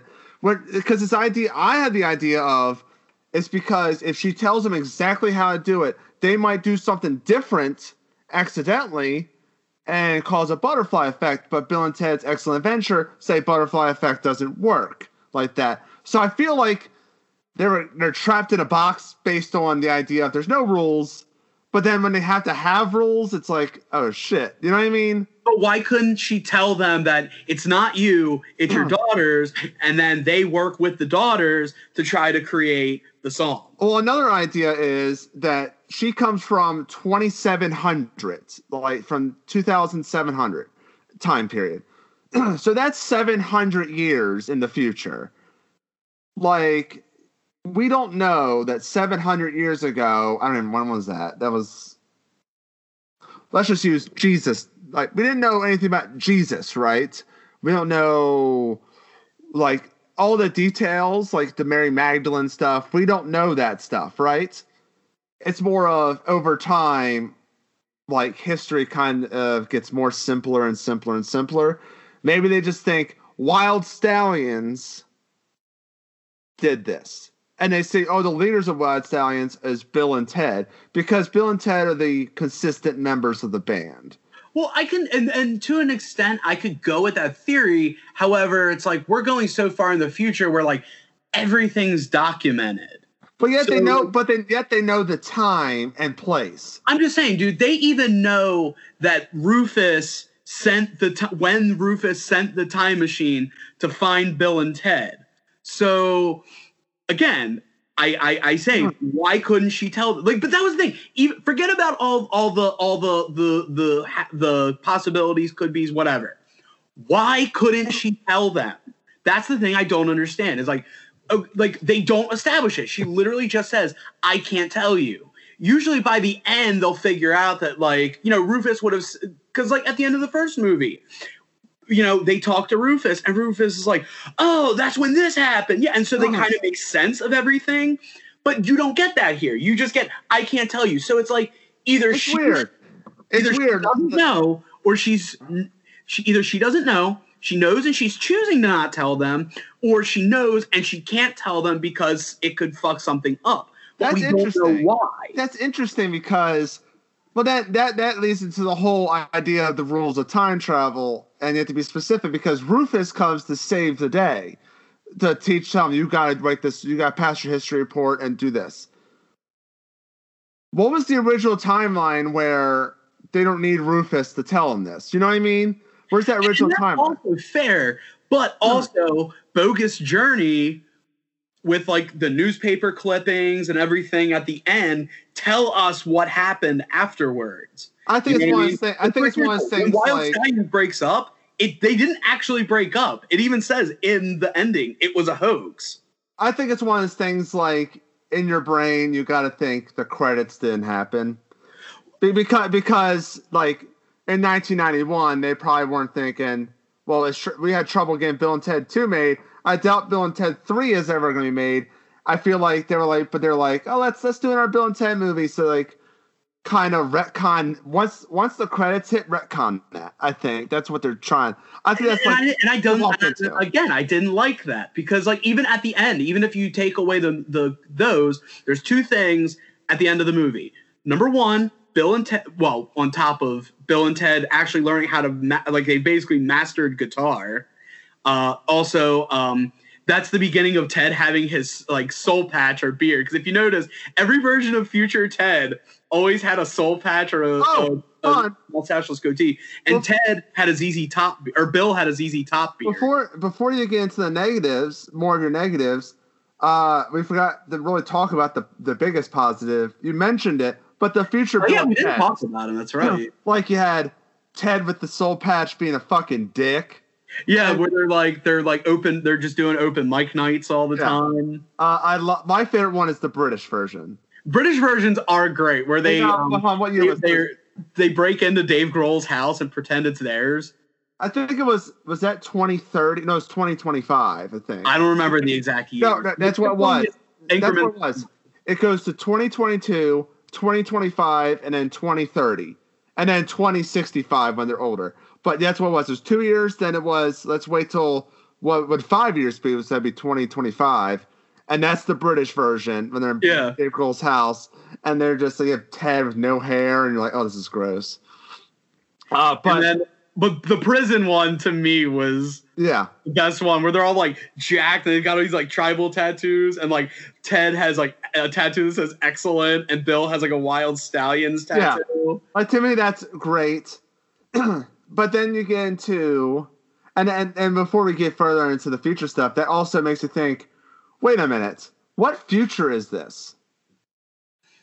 Well, and that's another thing. Like, okay, so at the beginning, they establish that Excellent Adventure and Bogus Journey happened. We're not pretending that Bogus Journey didn't happen or anything like that, because we can't because of death.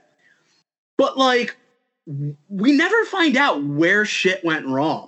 We never find out like why the events of that were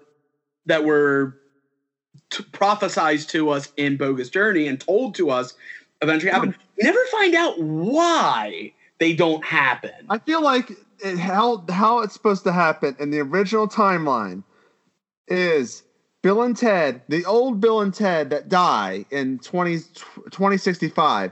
They finally write Save the Music, the song, and then they give it to their past selves, and that's what starts the motion.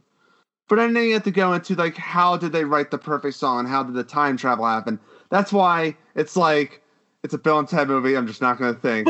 Because there's going to be though. That's the problem, though. They got convoluted with their own. It's like, we're the ones, we, the audience, are the ones who are like, watching, go, it's Bill and Ted. We know how their time travel works. I don't think the motherfuckers who wrote the movie remembered how Bill and Ted time travel worked and shit like that. But anyway, it was great when you see them. Like it's a tender moment. Like it's a very tender moment when Bill and Ted are saying bye to their dying selves, right? Yeah. But then they're like, they're dying. Post credit, right? Oh yeah. I did see the post. Okay, yeah, they don't die. I know, but it's like one of those things. Like they're saying goodbye, and it's like, I wish I knew you. Like, I wish.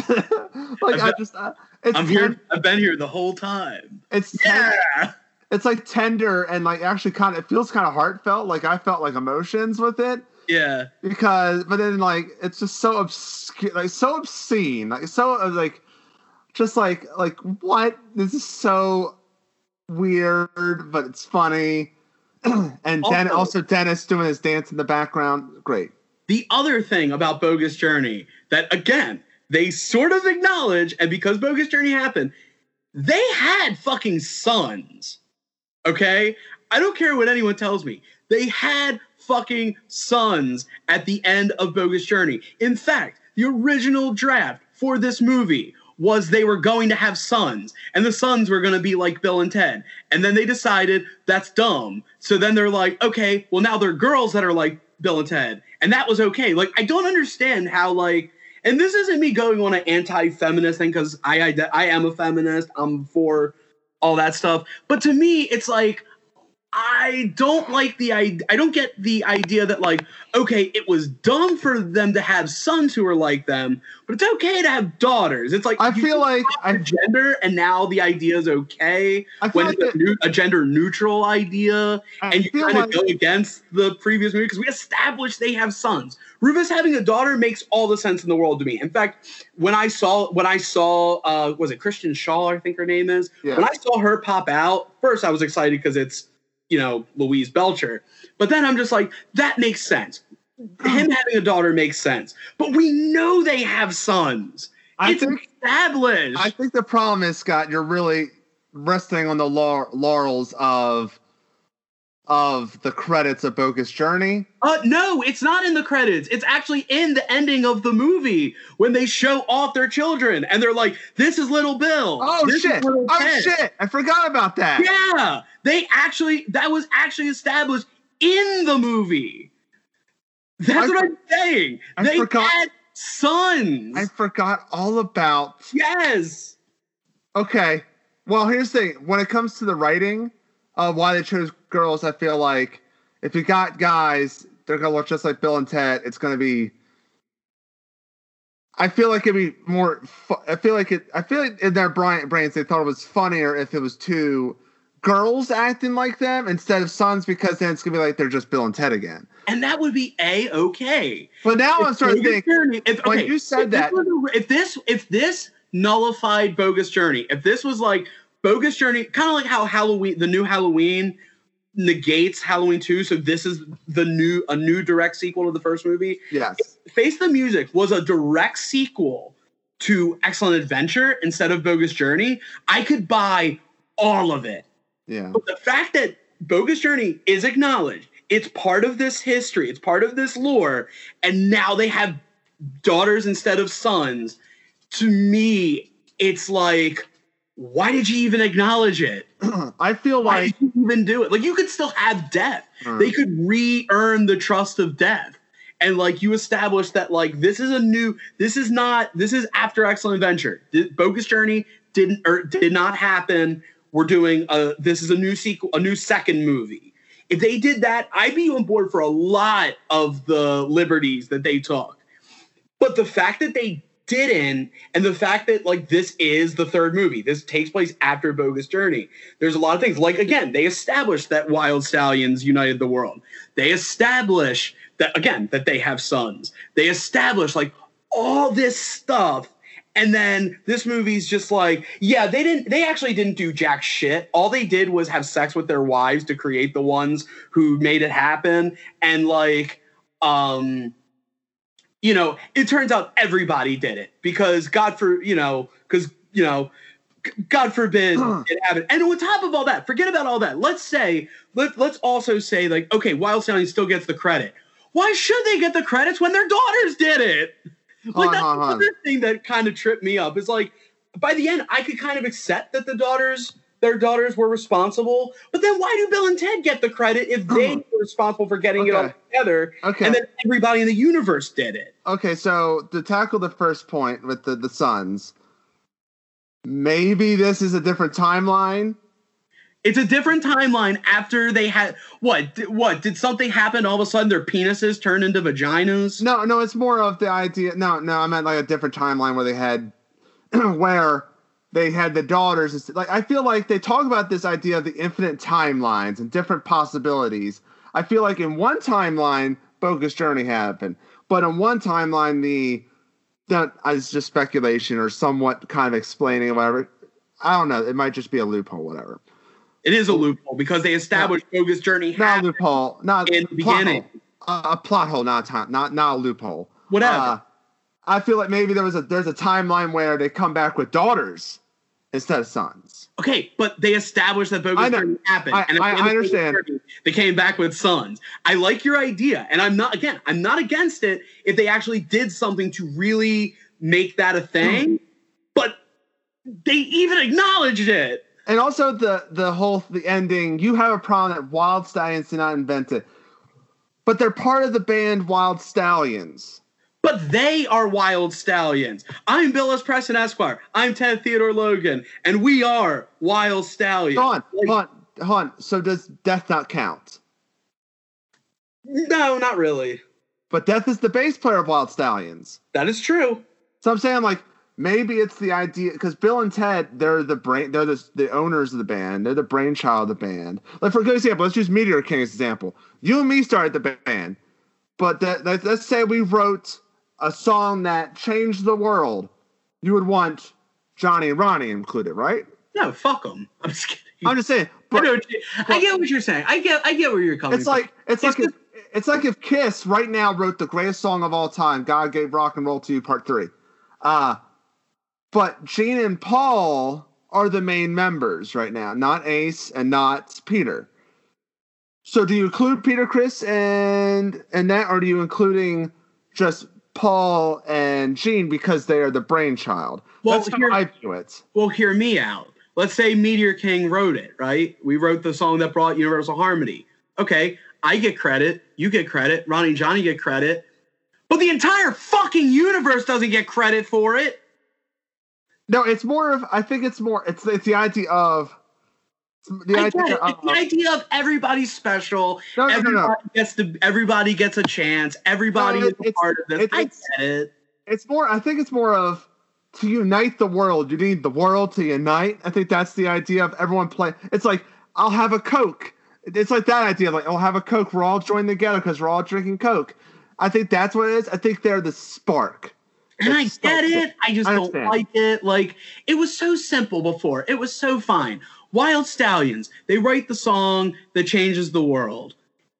Why did we have to fuck with that? Why did we have to? It's like we had to complicate it. And again, I'm not saying this isn't what when I say this. I'm not saying this as a quote feminist agenda bullshit, because I don't have that. That's not an issue.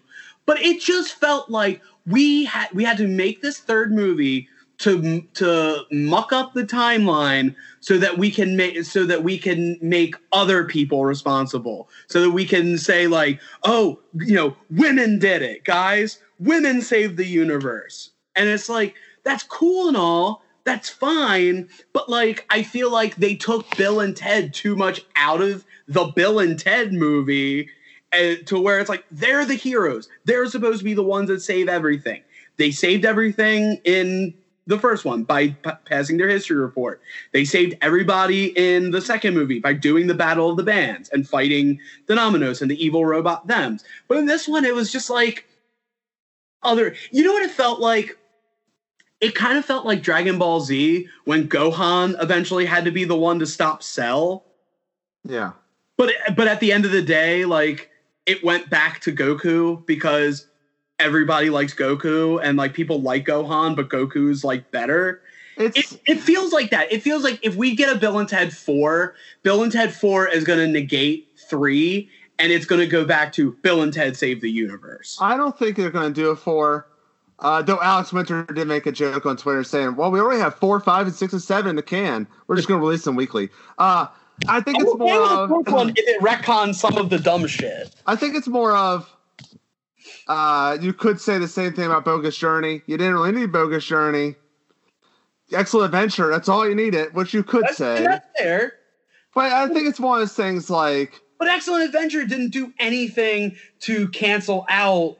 Bogus Journey didn't do anything to cancel out Excellent Adventure, whereas this one actually did things that cancel out the other movies. I don't think it was the idea of the dollars was not a feminist agenda. I think it was just like... No, I don't think that either. Yeah, I think it's more of, they just like, that's why, we find out they had daughters, because they probably wrote it with sons and realized it's just not as funny. I think, well, that's what they said, but I think what happened was, I think the idea is they wanted to pass the torch, which, a lot of people said they should have did with Ghostbusters, where it was like the old characters passing the torch to the new characters, which I would have liked that better.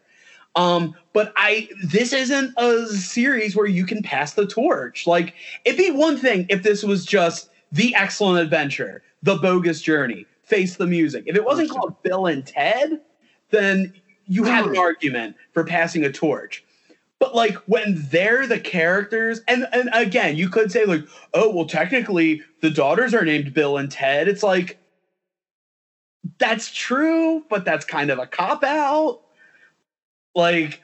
But it's a very complicated thing. And personally, I think it worked just as well with daughters as it would have with the sons. I don't think as many people would accept the sons, but not a lot of people are accepting the daughters either. Like, I think it's one of those things where, and I've read a lot of audience and critic reviews of this because I wanted to know if I was alone.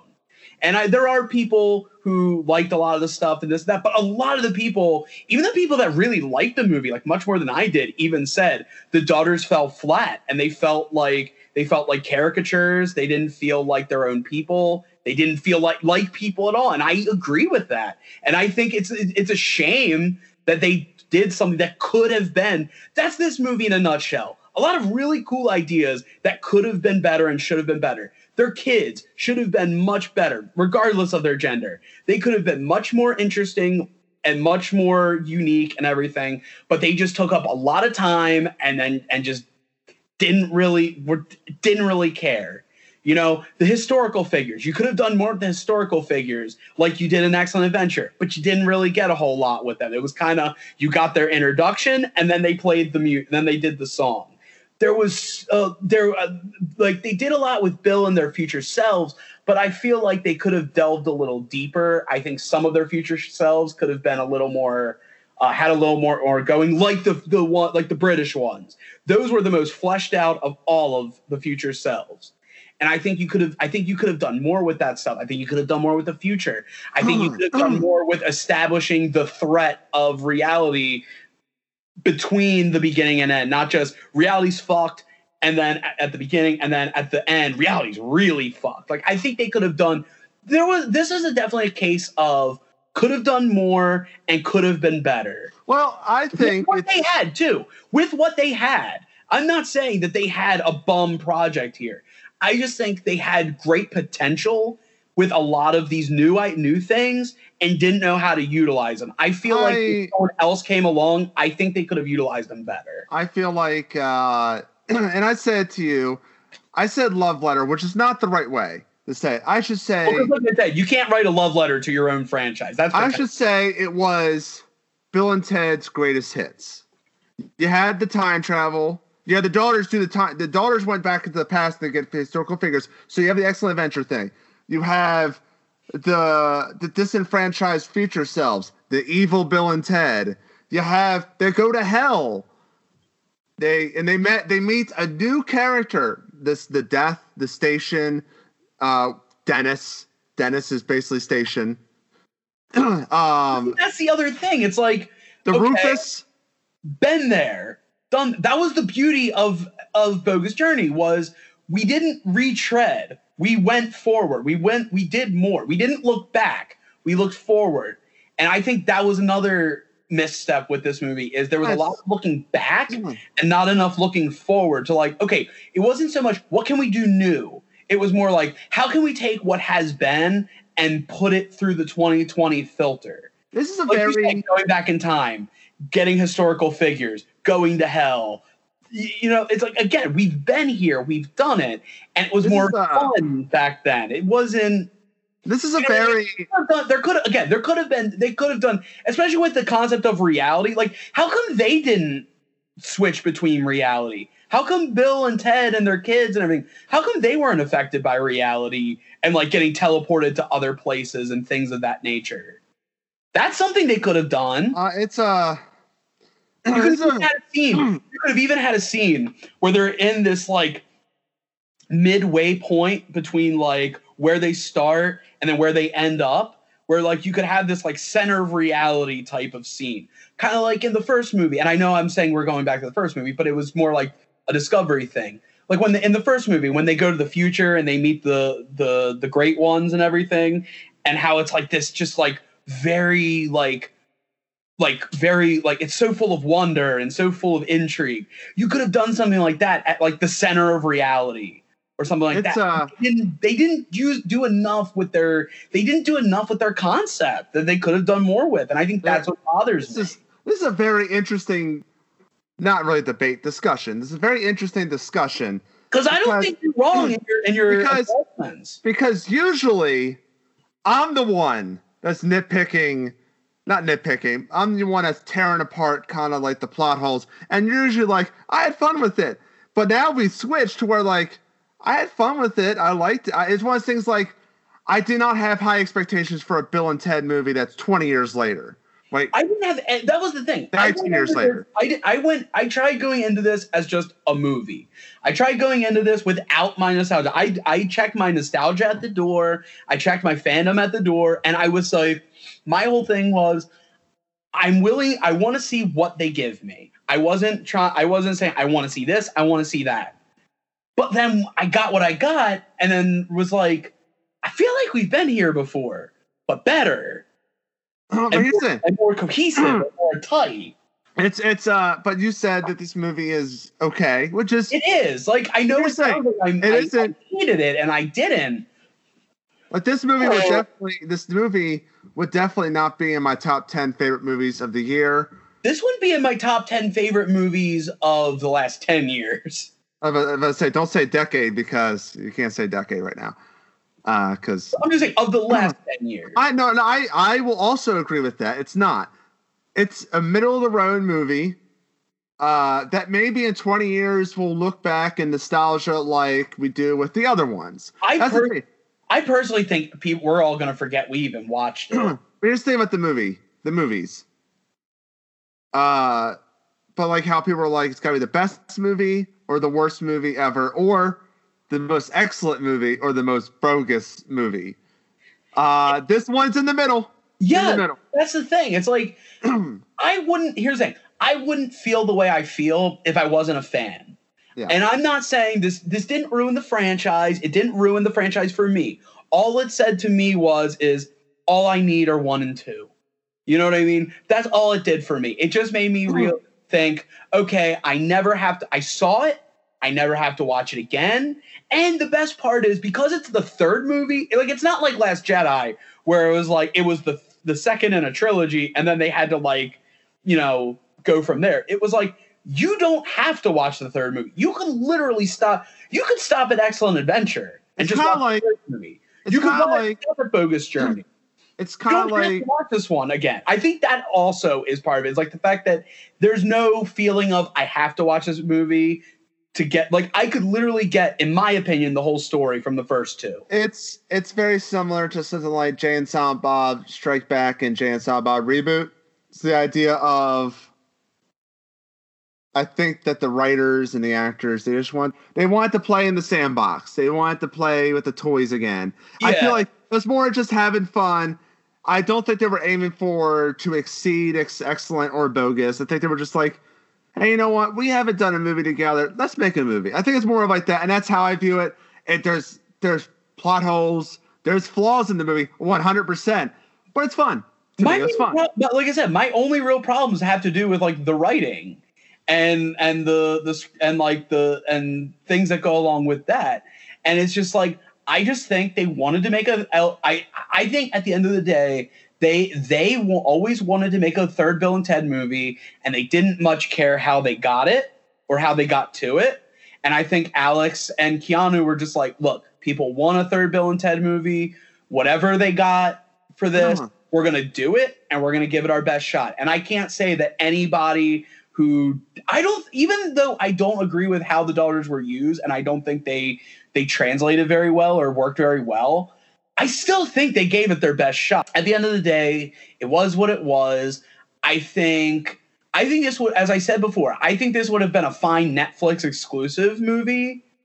I think it would. This is a great. I said this to you in text, and I know you know what I mean when I say it. This is a great TNT movie or a TBS movie where it's like you can kind of like just put it on, and you don't really have a problem that it's on. You don't really have to pay attention or anything like that. That's this movie in a nutshell. Like, it's fine. I could see this being on Comedy Central for a while. It's like a theatrical release.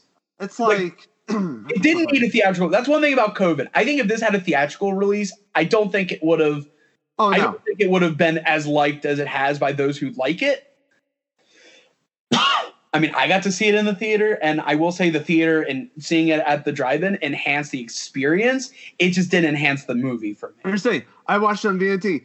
Bill and Ted's is a perfect movie to be on VOD because it's not really needed for theatrical. Right, it's more of like a niche. Like, do you like Bill and Ted movies? You'll probably like this one. Watch it. It's not like it's gonna be like Mulan. You know, it's a movie that has to be like if they charge. Like, for instance, someone was like, "I'm not paying $20 to watch Bill and Ted." I'm like, "Well, they spent millions of dollars making it. They're not releasing it in theaters. I'll spend the $20 to fucking watch it, right? Because I'm giving them the money because I like them. I like the writers of the movie. I like the Bill and Ted. I like Keanu and Alex Winter. The director was the guy who did Galaxy Quest. I like him as a director, so I'm like, I'll give them the money. I like Sahara Weaving, who played Thea. Yeah, Thea. Wait. Yeah, Thea. I'm right. Sorry. See, that's the other thing about it. Do you remember which one was Thea and which one was Billy? I sure as fuck don't. It was Thea because she was blonde because they named them after each other. So Billy was Ted's because so just for the record, we're gonna stick to who named who, but we're not gonna stick to their genitalia. Yeah, I don't know why that's such a big deal. I don't see a big deal because it was established. I know. That's the thing. That's my problem. I wouldn't care if they just said they had kids and didn't specify. I'd be fine. I don't care. I don't have a problem with them having daughters. If they held the baby, the idea of them having daughters. It's just the fact that we established they didn't have daughters. Well, Scott, if this was written by George Lucas, who would have a special edition omitting that, and also some Jawas would show up on stage, it'd be really weird. Well, I'm just saying. I'm waiting for Rian Johnson's version.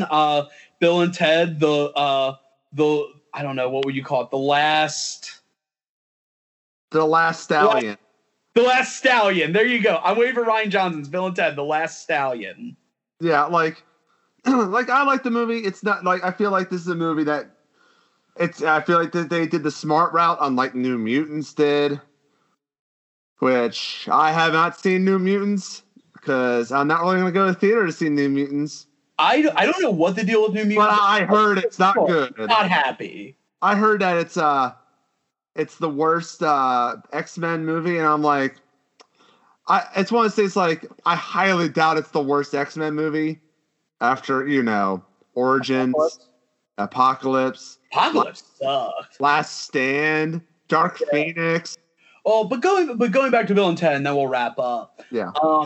I think I'm just more disappointed because this is a franchise that like I loved and like meant a lot to me, and I a lot of the characteristics of myself I've based around being influenced by their influence. But by that same token, I don't hold franchises in that high of a regard. I am open to the idea of change. I am open to the idea of doing new things. It's just a matter of I would like those new things to be done well. And personally, I like those new things to not just be new versions of what we've already seen. Like, that's why I said, maybe have them be, like I said, maybe have them be a little more like their mothers. Maybe don't do the going back in the past thing. We've done that before. Or do it in a different way where it's not just it's the same thing. We just changed the theme. Like, instead of going back in time for historical figures of like politics and like regular history. Let's go back in time and get musicians. And instead of a history report, let's do, we're going to perform a song. Like it just felt like there was a lot of, let's take what we've already done, but do a different version of it rather than let's try to do something new. I said when I came out of this, I thought the movie was lacking a heart, and I don't think it was lacking a heart in hindsight. I think it was lacking a full direction. I think they had so many ideas that they felt like we had to do them all in this one movie. This was our one shot to do all these ideas. And I think if they could have streamlined it a little more, I think you could have had a much better... Again, They had all the tools. I'm not going to say that they didn't. I don't think anybody did a bad job with what they were given. I just think they had the tools. They just didn't know how to use all of them, and they didn't know how to use all of them to the best of their ability. Also, I'm going to leave it at, and I'll just leave it at that. Like I said, it's a solid C movie. On its own, it's fine. It's just compared to the other two, I just feel like it did things that just like they wanted to negate certain things from the previous two movies, and they wanted to do like some kind of revisionist history to be all inclusive. I don't agree with. So Scott, I was fine with the simple idea of two guys form a band that writes the song that saves the universe. I was fine with that. I'll say that. Okay, before I ask you how many flying V's you would give it, I'm also glad that Orion Pictures is making it. Yes. Yeah, that was the one thing, because I'm gonna be real. Orion Pictures has been putting out shit since coming back. Yeah, like they had what was that? What was that one where it was like Battle Royale but in an office building? Man, oh God, Belko Experiment. And I remember we saw the trailer for it, and at first I was like, okay, this is kind of interesting. And then when you figure out that's the whole movie, you're like, I talked about, I don't know what episode, but I talked about on the podcast. Yeah. It wasn't good. Yeah. See Joe Lynch's Mayhem. It's a similar idea, but more fun. And you should watch that. Also in Mayhem stars Samara Weaving. There you go. But how many flying V's out of 5? You could do half flying V's. You can do whatever half of a V is. I'm going to give it a solid 3 flying V's out of 5. Okay. I will say I'll probably give it 3.5 flying V's out of 5. I liked it a little bit more than you. It's not a perfect movie by any chance, but I think I liked it a little more than you. But it's like it's Bill and Ted. It's fun. It felt like this is a fun revisit to this universe. Yeah. So we're gonna end it here. There's enough Bill and Ted discussion, but we're not gonna be here next week because Scott and I are going to studio, which shit, I fucked up that segue. You can follow us at Minkadesh MCP on Twitter. You can follow us at Minkadesh Productions on Instagram, Minkadesh Productions on Facebook. But yeah, anyway, we're not going to be here next week because Scott and I are going to the studio for our band. What's the band called, Scott? Yeah, our band Meteor King. By the way, thanks for fucking up my plug, you dickwad. I didn't think of a segue until oh shit, I should say this for here. Yeah, So not only are Wade and I going to the studio to record our new album with Meteor King, full length, not an EP. We're going full length on this one. Their second full length.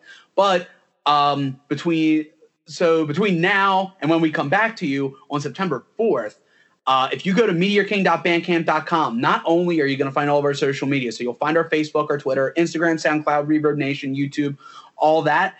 On September 4th, if you purchase any merch from meteorking.bandcamp.com, Bandcamp themselves are waiving all the fees. Now, what that means is usually when you buy merch from us, a portion of it goes to Bandcamp. But on the 4th of September, that's not happening. We're going to get 100% of the profit. So that means when you buy from meteorking.bandcamp.com, all your money is going to support us, which, I mean, that's what you want, right? You're going to support us anyway. You want us to get your full support. Where on the 4th, you order some merch, you're going to get it. And you're going to get, you got T-shirts. We got the white and pink logo shirt. As of now, we've got 2 left of the Lords of the Comet shirt, a small and a medium. So you got to get that while you can. Even if you don't get it on the 4th, because it might be gone before the 4th. You don't fucking know. So you want to get on that. And then, for that day only, because the fees are waived, and we get full profit, that means that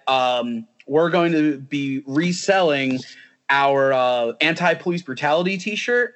And because all the money comes to us, that means all the money for that shirt is going to go to Black Visions Collective, which is a great charity that's helping not just with, dealing with police brutality, but also helps with Black youths, and not just Black, but like trans and non-binary and things of that nature. So it's a very all-inclusive group that we're really happy to have partnered with for that. And only available that day at midnight at 12 o'clock midnight on the 4th. It will be up at 12 o'clock midnight on the 5th.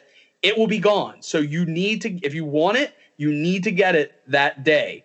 Otherwise, you're going to have to message us directly, and it's going to be very awkward. This is a very non-awkward way to get that done. Also, when you get the shirt, you're also going to get the anti-police brutality sticker as well. We're still doing that with it. Plus, we also got the CDs, we got the patches, we got the pins. But if nothing else, make sure you get that fucking shirt, because not only is it going to a good cause, but you're letting the people know that not only are you supporting us, but you're also supporting the idea that, not just equality, but equity. People actually having the same rights, not just the same rights based on blah, blah, blah. Everybody has the same rights, and everybody deserves a fair shot, and everybody deserves to live. And you're basically saying, no, I'm not going to tolerate this shit. Yeah. And this is a way to show that support. So MeteorKing.bandcamp.com. You can order stuff anytime you want, but September 4th, that's the day you want to do it. And also, as for Mint Can Dish, we also have a youtube.com/Mint Can Dish Productions. You can find all of our uploads. You can find episodes of The Criterion Connection. You can find past shows we've done as well, of this and other shows we've done. We have shorts on there. We also have our vimeo.com/Mint Can Dish Productions, I believe. Yeah. And that's where you're going to find another avenue for finding the shorts that we've done. And don't forget, like and subscribe. The subscription means something, but don't forget to hit the thumbs up to let us know you like it. And, it helps us with the algorithms. It lets YouTube know, hey, we're watching this shit. We want other people to watch this stuff. We want other people to know about it. You help us get out into the world. Because everybody can be. We're trying to destroy some of that toxicity. Yeah, here's the thing. You said everyone has a right. Everyone has a right to subscribe and enjoy.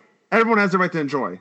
And we here at Mint Can Dish will fight for your right to party. And always, we will fight for your right to party. So until next time, everybody, I'll see you later. I'm Scott the Bot Savage, along with Swade Wade.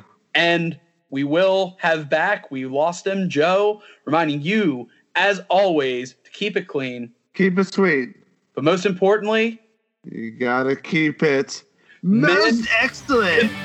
You did.